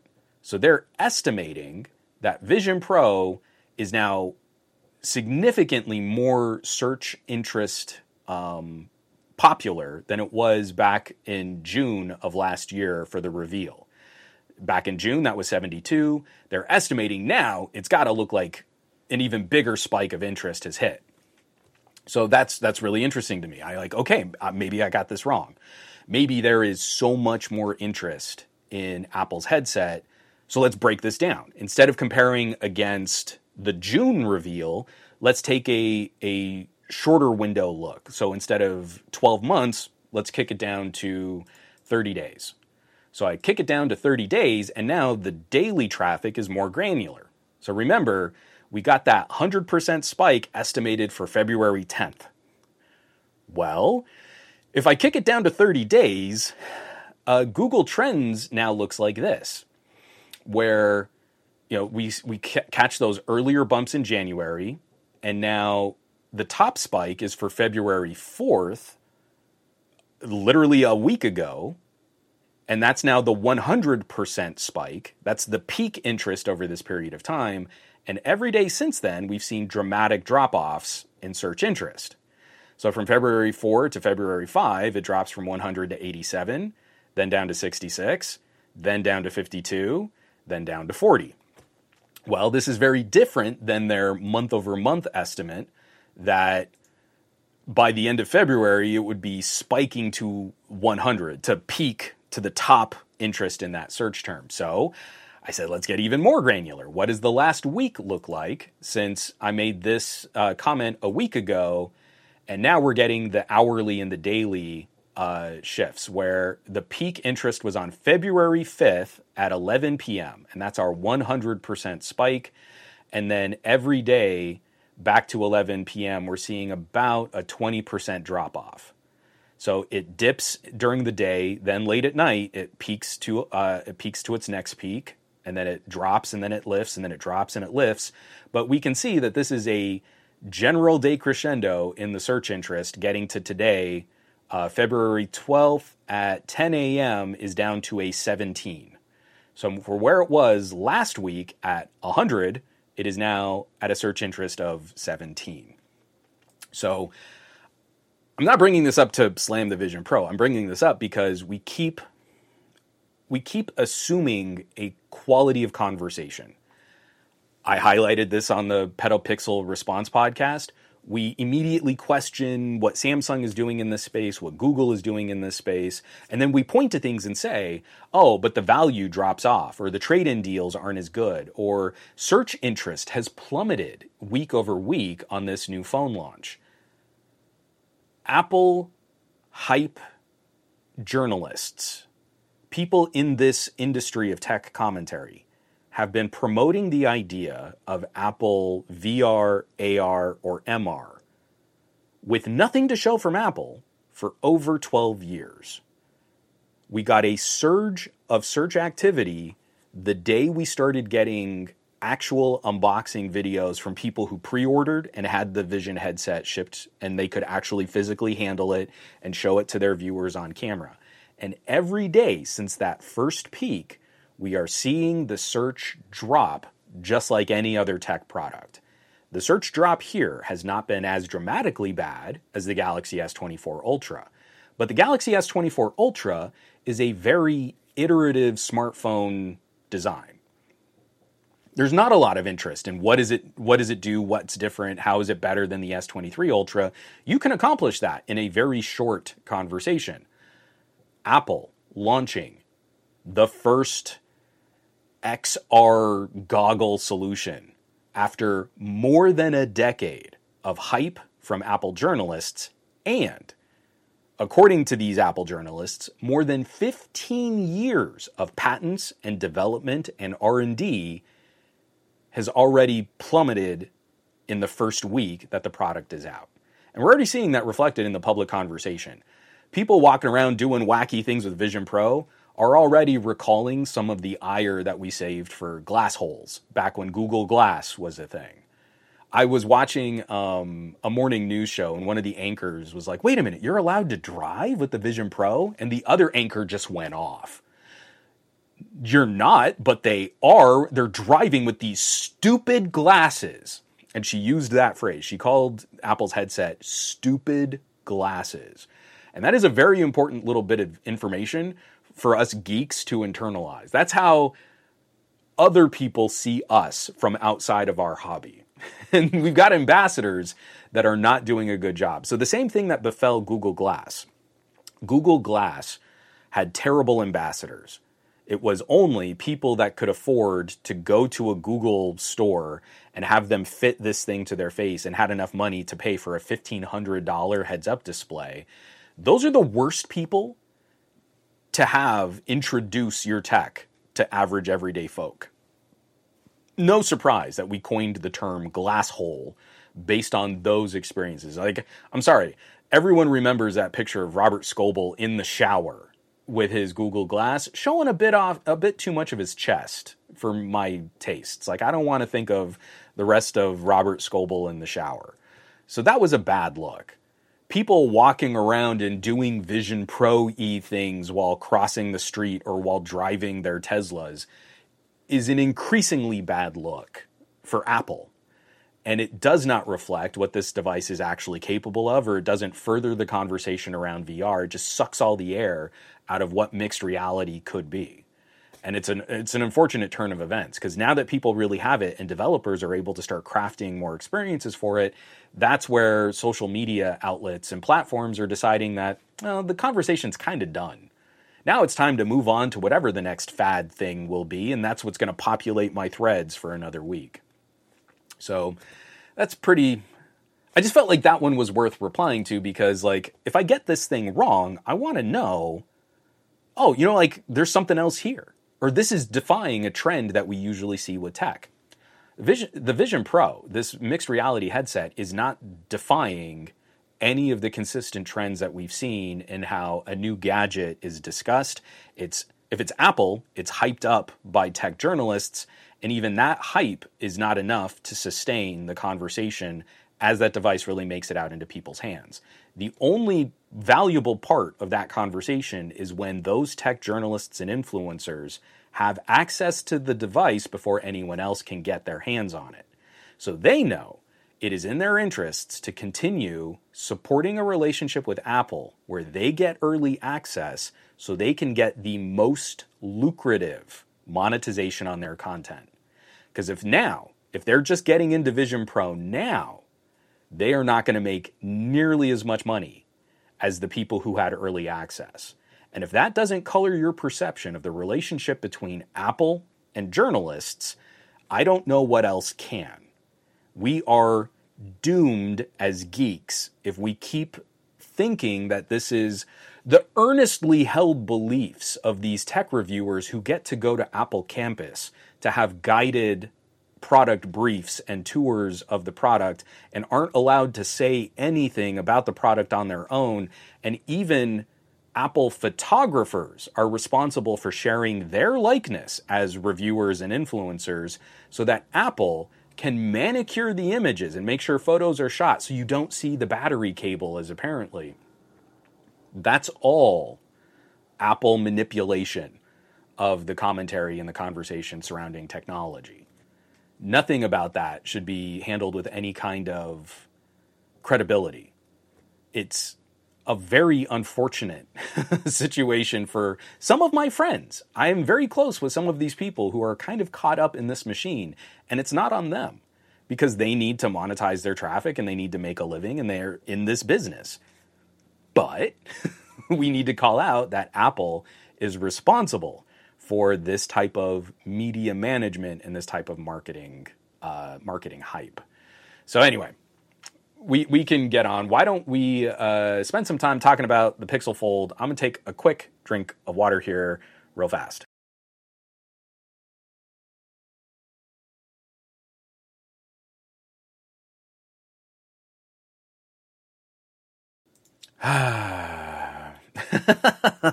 Dave Burns. I can't wait for MindGeek to help get that interest back up. Are they going to help with a rise in that interest? I think that's pretty funny. Oh yeah, a DTNL. I'm certain there's a John Redinger video out there that should make it very clear what happens when you speak your mind while reviewing an Apple product. Yeah, I believe the phrase he used was blacklisted, where he was blacklisted by Apple over his coverage of the iPhone XR, a phone that Apple did not supply him with, but he bought with his own money and had problems, and he shared those problems with his audience, and Apple chastised him for it. And yet, you still can't avoid that game, though, because he's still out there producing a significant portion of his content on Apple products, because John Rettinger's videos make a lot more money than mine do. So who has been catching these Pixel Fold 2 leaks and rumors? I want to highlight this one from WCCF Tech is the one I saw first. But I believe Android Authority, they have the watermark on it. Android Authority sort of broke the story on what the design for this might look like. So this is potentially a look at a prototype of the Pixel Fold 2. It's got a very large square-ish camera bar. So one of the defining design elements of the Pixel, here I'm going to pick up my Pixel Fold 1, has been this largely horizontal camera bar that sort of goes the whole width of the device. Also on my Pixel 8 Pro, you see this kind of visor. And it looks a little like Bender from Futurama. I really like this look. What we're going to see for the Pixel 9, it looks like instead of tapering to the sides, it's going to be more of like a raised flat oval that goes the width of the phone. But on the Fold, if we're going to incorporate larger camera sensors, what this looks like is moving one of the sensors underneath the other two and allowing that to have more space for other things like camera flash and microphone and all that other stuff. So you move some of this side and the flash, So you move that to the side, and then the cameras sort of stack above and underneath each other in a more square look at that phone. I almost picked up a phone that I'm not allowed to show you yet as an example of another kind of phone design conversation. I'm really tired. We were up kind of late last night after the big game. So I need to make sure not to do dumb things like break embargoes. But I don't necessarily hate that that's what this looks like. I'm a big fan of phones like the OnePlus Open. And the OnePlus Open has a comically large circle on the back of one panel so that you can incorporate larger camera sensors. And so instead of having this kind of large circular dial, you just sort of move the camera sensors, put one underneath the other, and you make it more of a square.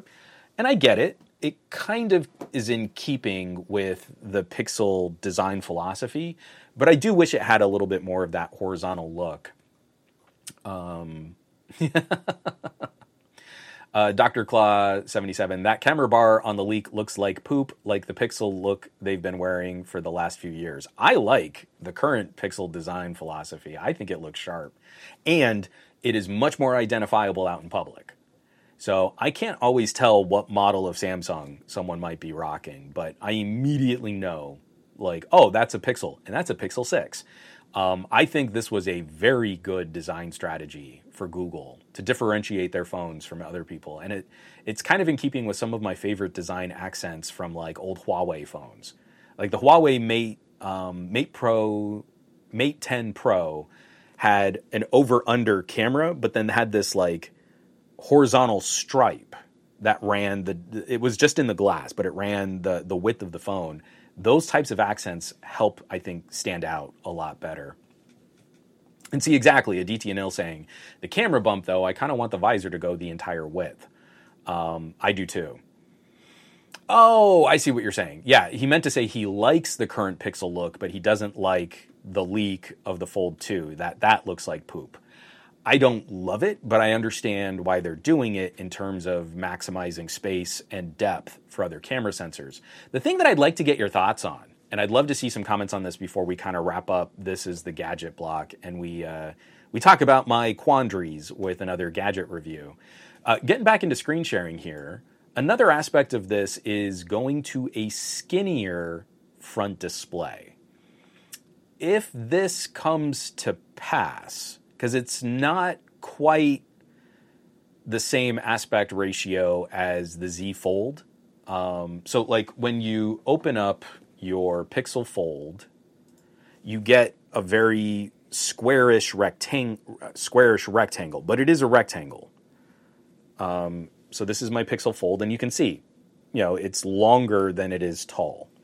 And that I love having these two panels in a very Surface Duo kind of orientation. When you are split screening apps, they're side by side, I think you get a better view of each app.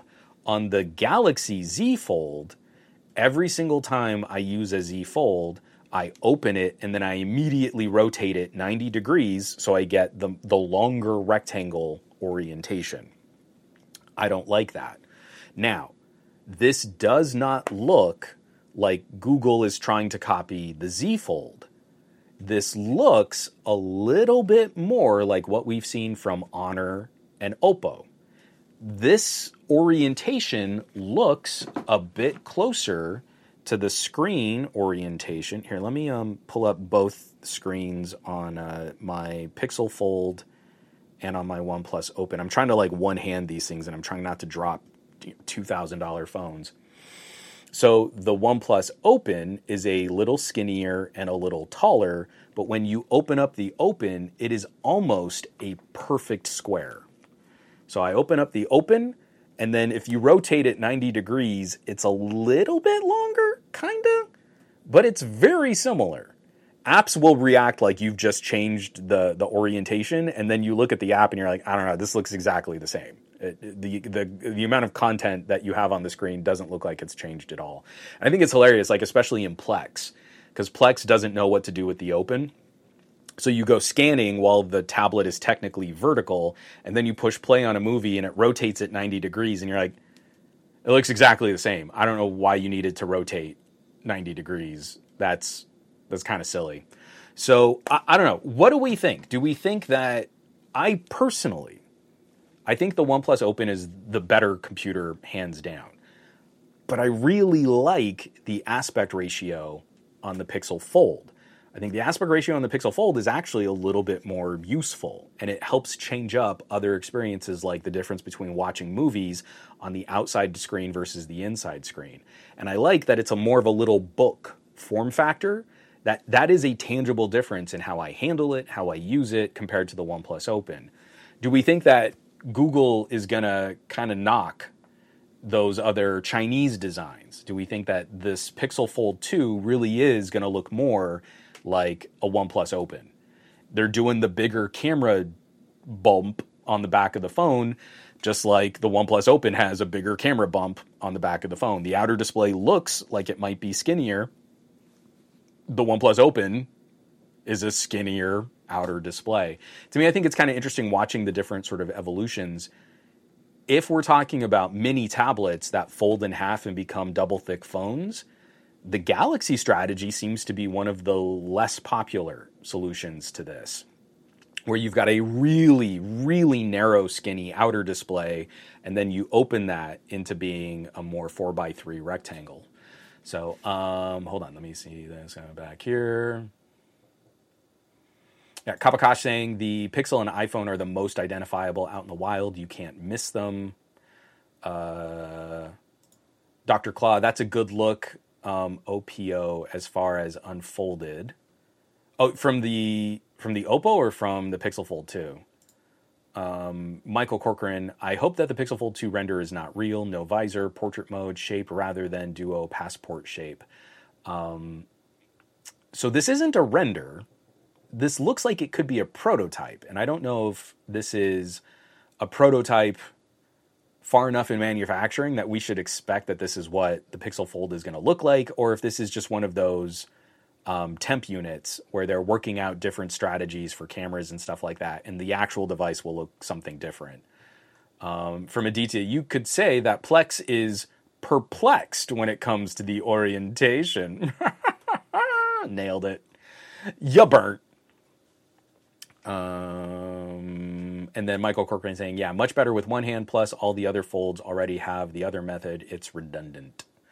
So I'm kind of torn on this. I really like, I still hold to my point last year. TK and I did sort of like a crossover comparison. We were talking about different foldables. I went on his channel to talk about the Pixel Fold. He came on my channel to talk about the Z Fold. And I really think the OnePlus Open was the best overall foldable, especially here in the United States, but also released globally. Great cameras, great performance, and just like a return to a feature-packed device, like even into things like video output through the USB-C. The one thing I wish was different on the OnePlus Open was that it was built a little more like the Pixel Fold or the Surface Duo. I like having the slightly wider screens. It's a little shorter. It's not the same kind of 20:9 aspect ratio on our Slate phones. Like you hold up a Slate phone against the Pixel Fold and you can see how much squarer it is, how much flatter a rectangle it is than what we usually put in our pockets now. And that's what I feel we kind of lose a little with the Open. The app differences and orientation changes, like they seem kind of silly when the phone is almost square. When you open up that tablet, there's so little that we do on tablets that almost square makes sense. Unless we had kind of appreciated phones like the BlackBerry Passport better. You know, we didn't stick with that design philosophy for our devices. So I'll be curious to see. The other big rumor coming for Pixel Fold 2 is that it's going to skip the Tensor 3. So my Pixel 8 Pro has a Tensor 3. It's a good chip. It is getting beat pretty handily by Snapdragon 8 Gen 3s and Dimensity 9300s, but it's a very good performer for what I think Google is trying to focus on for their phones. But you get yourself into trouble if your most expensive phone that you sell is using technology that is quickly replaced by less expensive Slate phones. So the Pixel Fold running the Tensor 2 coming out the same year as the Pixel 8 running Tensor 3 is not a great look for Google. So this is one of those rumors I really hope is true. I really hope we see the Pixel Fold 2 skip the Tensor 3 and become the new standard bearer. Whatever the newest, most expensive technologies that Google has to offer for their phones, that will go in the phone with the highest price tag. That's going to the Pixel Fold. The Pixel Fold is going to be getting better, more competitive cameras. Like the cameras on the first Pixel Fold are good. But you've got a direct showdown with like the Pixel 7a. And there are a couple situations where I feel like the Pixel 7a is going to outperform the more expensive Fold. And the OnePlus Open shows us you shouldn't have to make those kinds of compromises on the most expensive device that your company sells. So that could be kind of tricky. I really hope that some of these things play out, like the internals. We get an improved fabrication process. Tensor 4 maybe brings a slight core configuration change where Tensor 3 is a little less exciting than even Tensor 2 was. And then maybe we also get some radio and some management improvements. And that would be a fun generation over generation improvement. Because that is, I think, where the first Pixel Fold kind of drags the user experience down a bit. Like, compared against a Pixel 7 Pro, the Pixel Fold can run even a little toastier than the 7 Pro can. So it's a complicated balancing act, but this would help, I think, get Google back in gear. I think this would help Google better iterate on their current strategy, where Tensor, I feel, was more than a year behind Qualcomm when it first launched. And every year we've seen little iterations that help catch it up a little bit more. In some ways, like Google's core design, CPU designs have been pretty aggressive. They've been really interesting. But overall, chip to chip, Qualcomm maintained a lead, MediaTek maintained a lead, but every year we should see Tensor catch up even a little bit more. If we can launch into Tensor 4, I think hopefully we'll have a good reply to the Snapdragon 8 Gen 3, but then we'll be talking about the 8 Gen 4 and the Dimensity 9400 at the end of the year. The cycle is just going to keep abbreviating, and Google needs to show that they can catch back up, especially as they start looking at shifting their chip fabrication from Samsung to TSMC. So, yeah. Dr. Claw, the form factor of the Pixel Fold is superior. The letdowns were various aspects of hardware, especially the battery life. Kind of reminds me of the LG V10 and how it gives me battery anxiety. The Pixel Fold is... I have not used it as much out in the field with my SIM card inside of it. And even against the Pixel 8 Pro, I just don't trust it will last me how I need it to over a day of heavy use. Especially now that I've been playing with phones like the OnePlus Open and the OnePlus 12, where the battery life got real good. It got real good. So that's pretty great. And until we get replaceable batteries, this stuff is going to matter a lot. So yeah. From Gabaletta, that's one thing I do miss about my Z Fold 3. It wasn't as squared off as the Z Fold 5.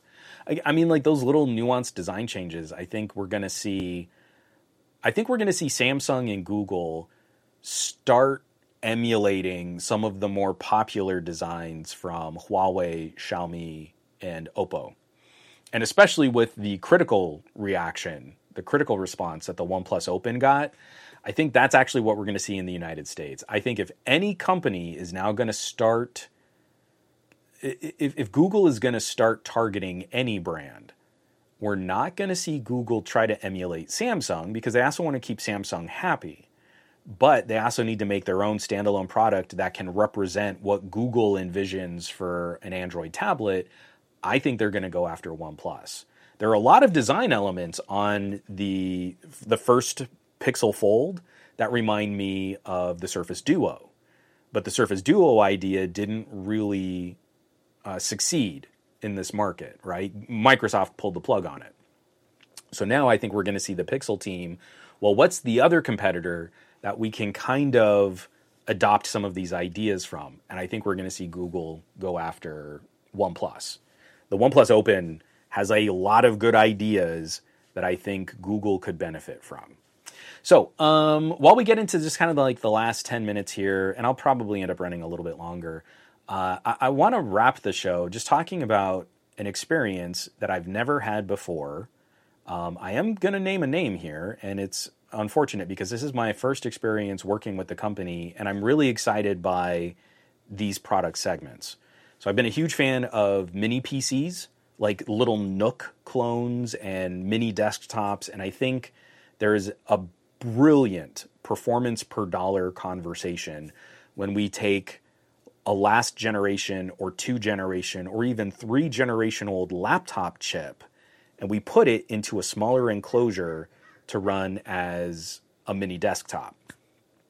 I've worked with a number of these brands, like Geekom, I've had brilliant experiences with.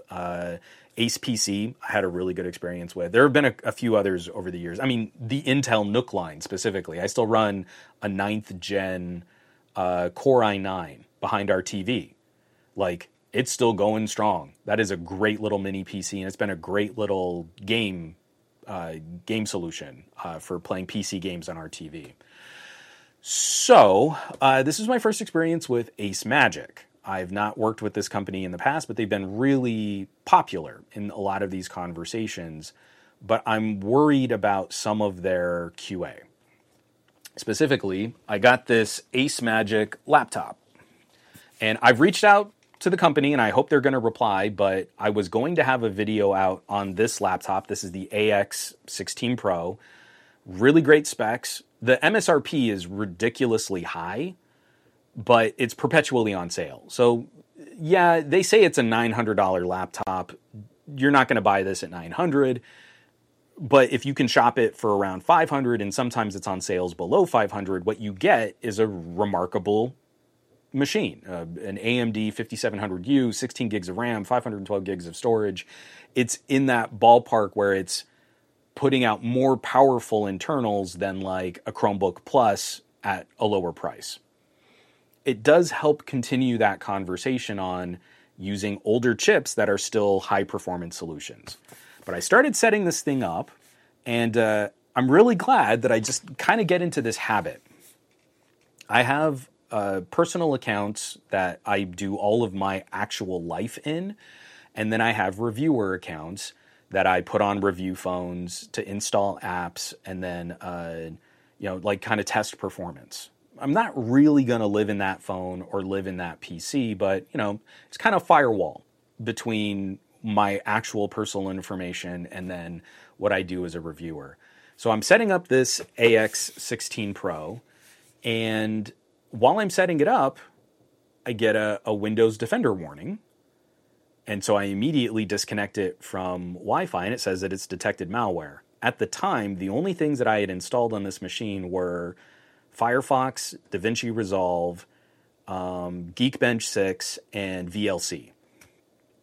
So I disconnect it from my network, and I set up a portable drive, a portable apps drive, with some virus scanning software on there, and it confirms there's a nasty little virus that has a history of doing things like acquiring user information and leaching passwords and logins for different accounts and getting into banking information. And you're like, oh, okay, this one's actually pretty bad. This isn't like a false positive, or I wasn't using cracked software to do some of my testing. I mean, before I was really making money as a reviewer, to get around the license restrictions on things like video editing software, sometimes I would crack that video editing software. I think a lot of us have been in places like that before. DaVinci Resolve, I don't need to do that, so I don't. And that one really kind of scared me. Like, thankfully, I hadn't set this machine up with my actual personal accounts. Like, I was looking at this laptop like, oh, this is something that maybe I could also, like, you know, kind of donate to the school or give to a family member or something like that. And it really changes up that part of the conversation where I am making these recommendations on little mini portable systems because they're inexpensive. And one of the things that I pointed to, especially like in my Geekom videos, is you can buy a mini Nook and set it up yourself and put in your own RAM and your own storage and install your own operating system. And that can be a little bit more expensive, but then you have a bit more control over what you're doing. Or you can go to a company like Ace Magic, Ace PC, B-Link, Geekom, all of these brands, and you can buy a pre-built machine that's going to come to you. For this to have arrived at my place the way that it did, and the fact that I was able to detect this not on any kind of funky partition, not in the firmware of the device, it was in a file in Windows, means that as they were flashing these machines, I'm assuming, and I don't have a reply yet from the manufacturer, but I am assuming that they are kind of gray market getting their keys for Windows, and as they flashed an image on a batch of machines, someone was able to add malware, or a virus specifically, to that image. And then that gets flashed on a bunch of machines in a factory, and then they get these keys, sort of not black market, but gray market. And I mean, people have had good experiences buying Windows keys online. I don't know where you go to shop those and get good deals on them. But ostensibly you're paying the manufacturer to have Windows pre-installed and ready to go. Well, let me just get one more drink of water here because I'm getting kind of dry. The SGGQA podcast is brought to you in part by Me Audio. So here's the deal. If you've ever seen me in a live stream or in an interview or some other kind of video, you've probably seen me wearing some fancy earbuds. For the last couple years, my work buds have been almost exclusively from Me Audio. Excellent drivers, fantastic accessories, and both my wife and I had our ears scanned by the folks at Me Audio for custom molded ear tips. Super comfy. The MX line of Pro in-ear monitors is one of the easiest lineups to understand, starting at $60 and built around actual professional use. Detailed sound and durable construction, but also with some fun options like customizable faceplates. Even if you're not working on stage or in studio, Pro solutions like these are fantastic audio options, and they don't need to break the bank. And the company also supports a lineup of consumer gear with options for true wireless and noise-canceling Bluetooth earbuds, adapters for TVs to stream your audio to nicer headphones, and headsets for kids to help control the volume on fresh, developing ears. I can't stress that last one enough. We have to start kids out with healthier listening habits. It's a great combo, high-quality audio gear built by a team of folks with recording-grade use in mind, but at consumer-friendly prices. But of course, I can do you one better. If you shop the kit at meaudio.com and use promo code SomeGadgetGuy at checkout, you can save an additional 10% over their already competitive prices. Once again, meaudio.com, M-E-E audio.com. Shop some fun kit, promo code SomeGadgetGuy at checkout, 10% off. Keep your ears and your wallet happy at the same time. I want to thank the folks at MeAudio for hooking up the promo code. Now, let's get on with the show. But this now kind of threw up enough of a red flag. I went back and I checked all of my other machines. None of my other mini PCs have had issues like this. None of my Geekom. I mean, like, I was really upset. And am I going to have to issue some sort of video apology? Like, I've been recommending these machines, and if you bought one on my recommendation, they probably stole all your banking data, and I'm so sorry. None of my Geekoms and my Ace PC were all totally free and clear. Everything was fine. And the Ace PC, I also just recently flashed over to Linux. So again, kind of getting away from Windows malware, just that machine's running. Now I flashed it over to just a regular Ubuntu. But it got me really, really anxious. So the other system that Ace PC sent over was a more traditional desktop mini PC. I put it back in the box. And the one good thing that kind of came out of all of this was it gave me a crash course education in how to quickly kind of work on Windows to a higher degree than what I'd been doing in the past. So this is the AD08. This is one of the newest machines that Ace Magician. I got to be really careful here. Ace PC is a separate manufacturer than Ace Magic. This is an Ace Magic. The laptop is an Ace Magic. The new Ace Magic, this is a 12th gen Intel. I pulled the SSD out of this machine and I did a whole bunch of virus scanning and forensics and like it actually got me to invest in a better M.2 reader.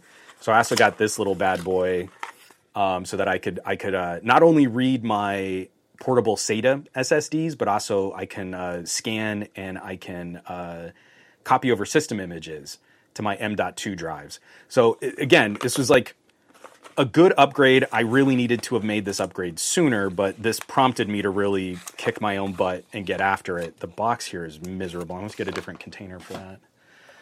So this machine is free and clear. This machine came to my door safe, but now I'm worried. I'm worried that part of my recommendation on these system builders where this is kind of a generic case. We've seen a couple different manufacturers use this case. They're getting these parts, they're putting them in, they're doing their own flashing of software. That software is coming with their own pre-installed services. And now I feel like I need to make that a bigger part of the recommendation or conversation. Moving forward, even from companies I trust, and I've done business with in the past, and I think they do business in a reputable way, I'm not always sure they will be able to guarantee the QA and the manufacturing on these machines. And that kind of kills me because, like I said, I've had good experiences in the past. This is the first time I've had a big, scary red flag pop up in one of these PC reviews. But now I feel it's irresponsible of me to not say, you're getting a great deal. You need to learn a little bit about Windows. You need to learn a little bit about protecting yourself against these kinds of threats, of how to kind of get around some of these problems, and how to fix some of these situations if they crop up. Or do things that will mitigate any potential problem. Like, you're just not going to have an issue if you do this. So the good thing that came out of this is I did not realize that there were built-in tools in Windows to do things like driver dumps. Like, every time I've set up a new laptop, I've gone trolling manufacturers' websites to look for all the drivers I need to get the laptop back up and running if I want to eliminate, crap manufacturer software. Which one was it? It was the MSI Creator. The last MSI Creator that I reviewed had a copy of Norton Antivirus that could not be removed. every single tool that MSI and Norton made available, I would run the tool. It would say successful. You've uninstalled it. You've gotten rid of this. I would reboot the machine and I'd get a nag. You need to reinstall Norton.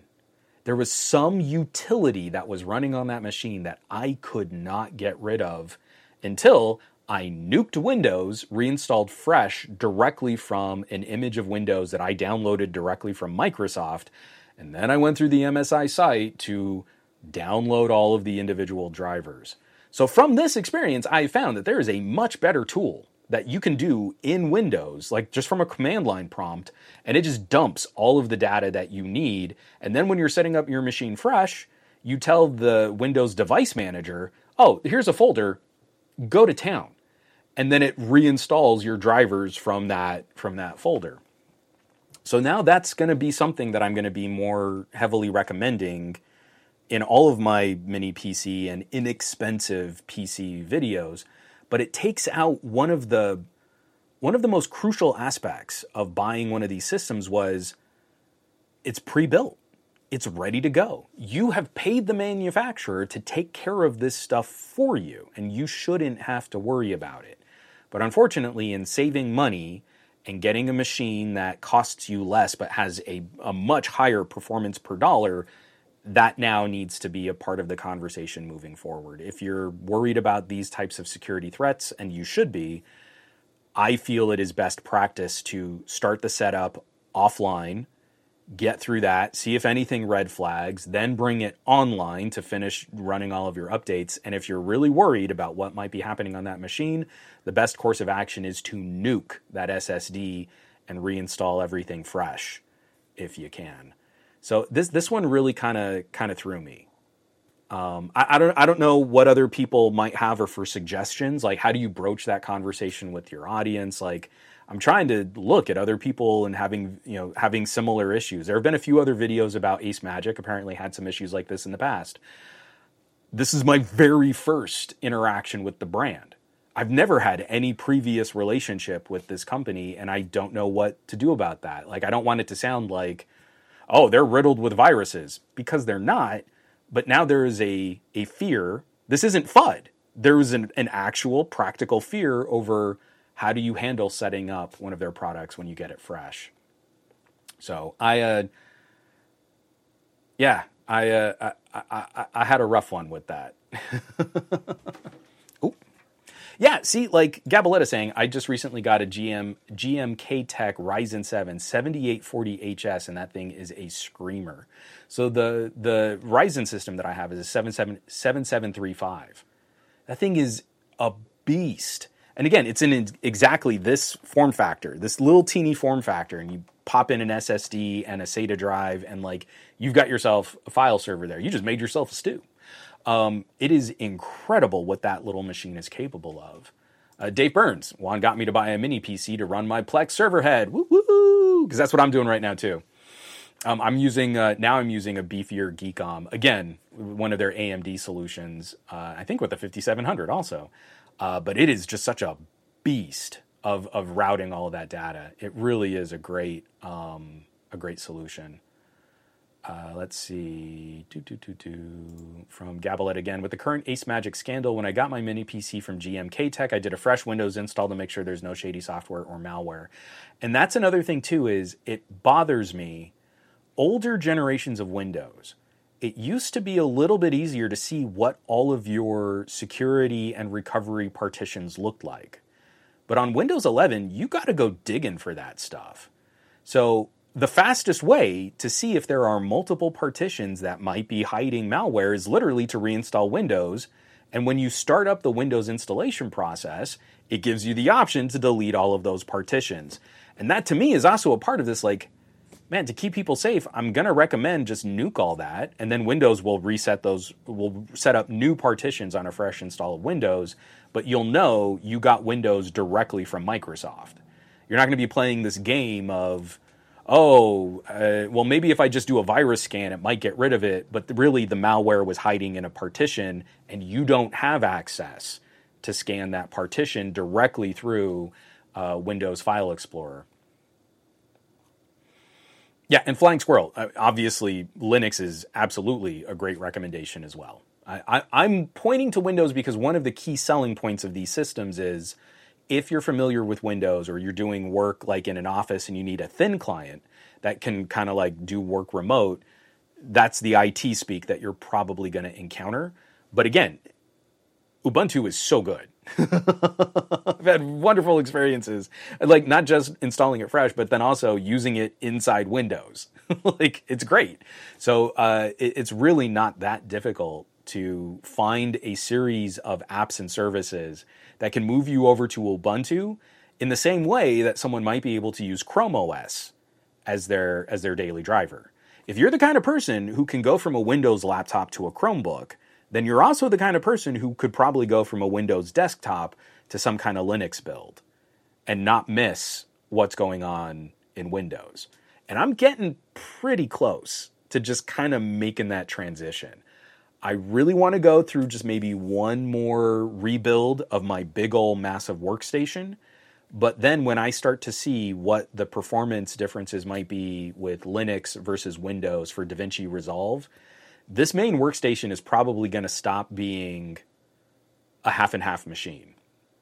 I built it mostly to get my work done, but it was also nice that I could play games on it.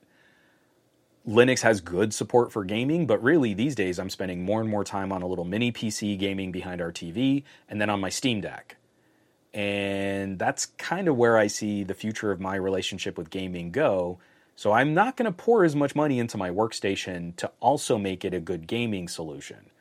So while I might be able to do some Linux gaming, that's great, that's awesome, I'll tinker with it, I'll play with it, but the main focus is going to be the giant box under my desk is the most efficient solution I have for cutting up video, for writing scripts, for doing all of my work. And I'm getting really close to making that transition happen. Oh, Doomerb, that's actually a good point too. I've heard other people mention this, I've never done it. For drivers, I personally like to use Snappy Driver, Installer, Origin, never had issues, although all of my laptops are much older. I'll try and add it to the show notes. I probably will forget while I'm setting up the podcast, but there was a link that I found, someone doing a commentary on this. It is a one-line command in Windows, like in a DOS prompt, and it pulls all of your installed drivers and dumps them in a folder for you.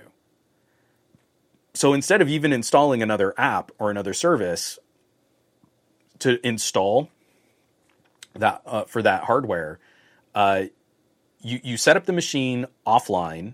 You really want to be scanning everything and doing virus scans and having like portable apps and services if you're worried about the security. But if you get into the machine and you don't see any immediate red flags, just pull those drivers, save them to a little USB drive, wipe the machine, and then as you're setting it back up, a bunch of stuff is going to show as like not installed. And then you go into your device manager and just say, all the drivers are in this bucket, go find them. And then you're good. And you don't have to go looking. What I like is that it's a completely offline reinstall. And that's what I think is cool. So yeah, you do need to work from one computer to set up your other computer, but it's been working really well. And you can also do some other tweaks, like if you use Rufus to like make the media for your USB drive to install Windows, you can maybe delete some of the more obnoxious Windows setup requirements, like logging into a Microsoft account, which I've maybe been doing on a lot of these things. So that could also be a good perk.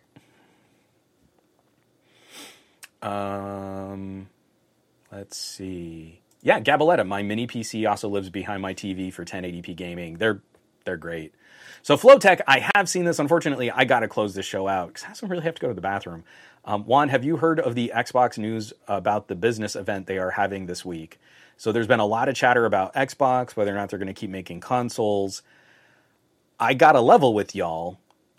Whenever it comes to news about Microsoft now and the Xbox division, I'm probably going to need to be very careful about what I say, because we have relationships that are very closely tied to game studios that Microsoft now owns. So I am a party to some privileged information that I cannot share with other people as it pertains to Microsoft's interests in gaming. So unfortunately, that is going to be something where I'm probably just going to draw a line in the sand where my commentary on gaming is very broad and not very specific as it pertains to individual game studios and the publishers. I've never really made gaming a huge part of my commentary on this channel, mostly because I just like gaming to be my hobby, and I don't feel like I need to monetize all of my hobbies. But especially moving forward, that is going to be something that I'm going to be probably even a little cagier about what I can comment on and what I can share. So folks, I definitely appreciate you letting me go on some of these tangents and some of these side topics, because it's been a lot. I mean, there's just like a lot of life happening, and then some of these experiences, like I've been gadget reviewing for decades, and I've never encountered this situation before. And again, if anyone else has additional thoughts on this, please hit me up on the Patreon, on YouTube, on social media, other thoughts that you might have about how to handle something like this, or how much of this needs to be prefaced in a review, because I'm not even sure how much I need to scare people. I feel I do need to call attention to this issue, and I don't know where in that conversation it ranks.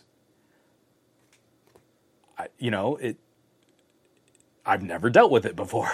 So anyway, there's going to be a lot of stuff coming out this week. I've got some headphone reviews. I've got some phone videos to follow up on. I'm hoping to get a laptop review out soon on a different laptop. It's some really cool stuff. And we're leading into our conversations around MWC. So this week is sort of a little bit of that lull before we get into a whole new slate of phones and announcements and launches. So I hope you're along for the ride, because there's a ton of stuff that we're going to be following up on. Folks, thanks so much for this chat. This was a really fun week this week.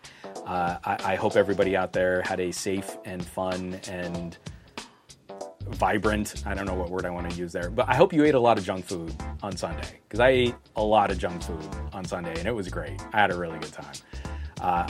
Be sure to catch all of the other shows and videos that are coming out throughout the week. Obviously support our buddies like TK and Josh and Tech Odyssey and Tech Tablets and all those guys making good content. Catch the live streams from Gadget Goddess and Easy Computer Solutions, Ike's Tech Talk, LaShawn, holla at your boy. TK and I will be streaming on Thursday. Who am I missing? El Jefe Reviews, usually streaming over the weekend. Nomad Tech Project. Some really good groups out there sharing some really fun insight on their experiences using this tech. So have a fantastic week. I want you to do awesome with your technology. I want you to be awesome with your technology. And I want you to take care of yourself so you can keep taking care of others. I'll catch you back here next week. I love you all. Be well. Recording voiceover, spoken word, is truly one of my favorite activities. My second favorite hobby is photography. Now, the smartphone might be making us deaf, but we can't deny the awesome power of the phone as a platform for photography and multimedia creation. If you've been looking to improve your mobile photog skills, if you want to produce more professional content, or you're just looking to take your family photos to the next level, I wrote a book to help you out with that. Take Better Photos, Smartphone Photography for Noobs is available on Amazon Kindle, walking through the basic terminology of photography, covering the settings on your camera, discussing composition and inspiration, and I even include a long list of exercises and challenges to really hone your skills, all with some helpful example photos and diagrams. Search for Take Better Photos, Smartphone Photography for Noobs on Amazon, or use the quick link bit.ly/betterphotosbook to grab your copy today.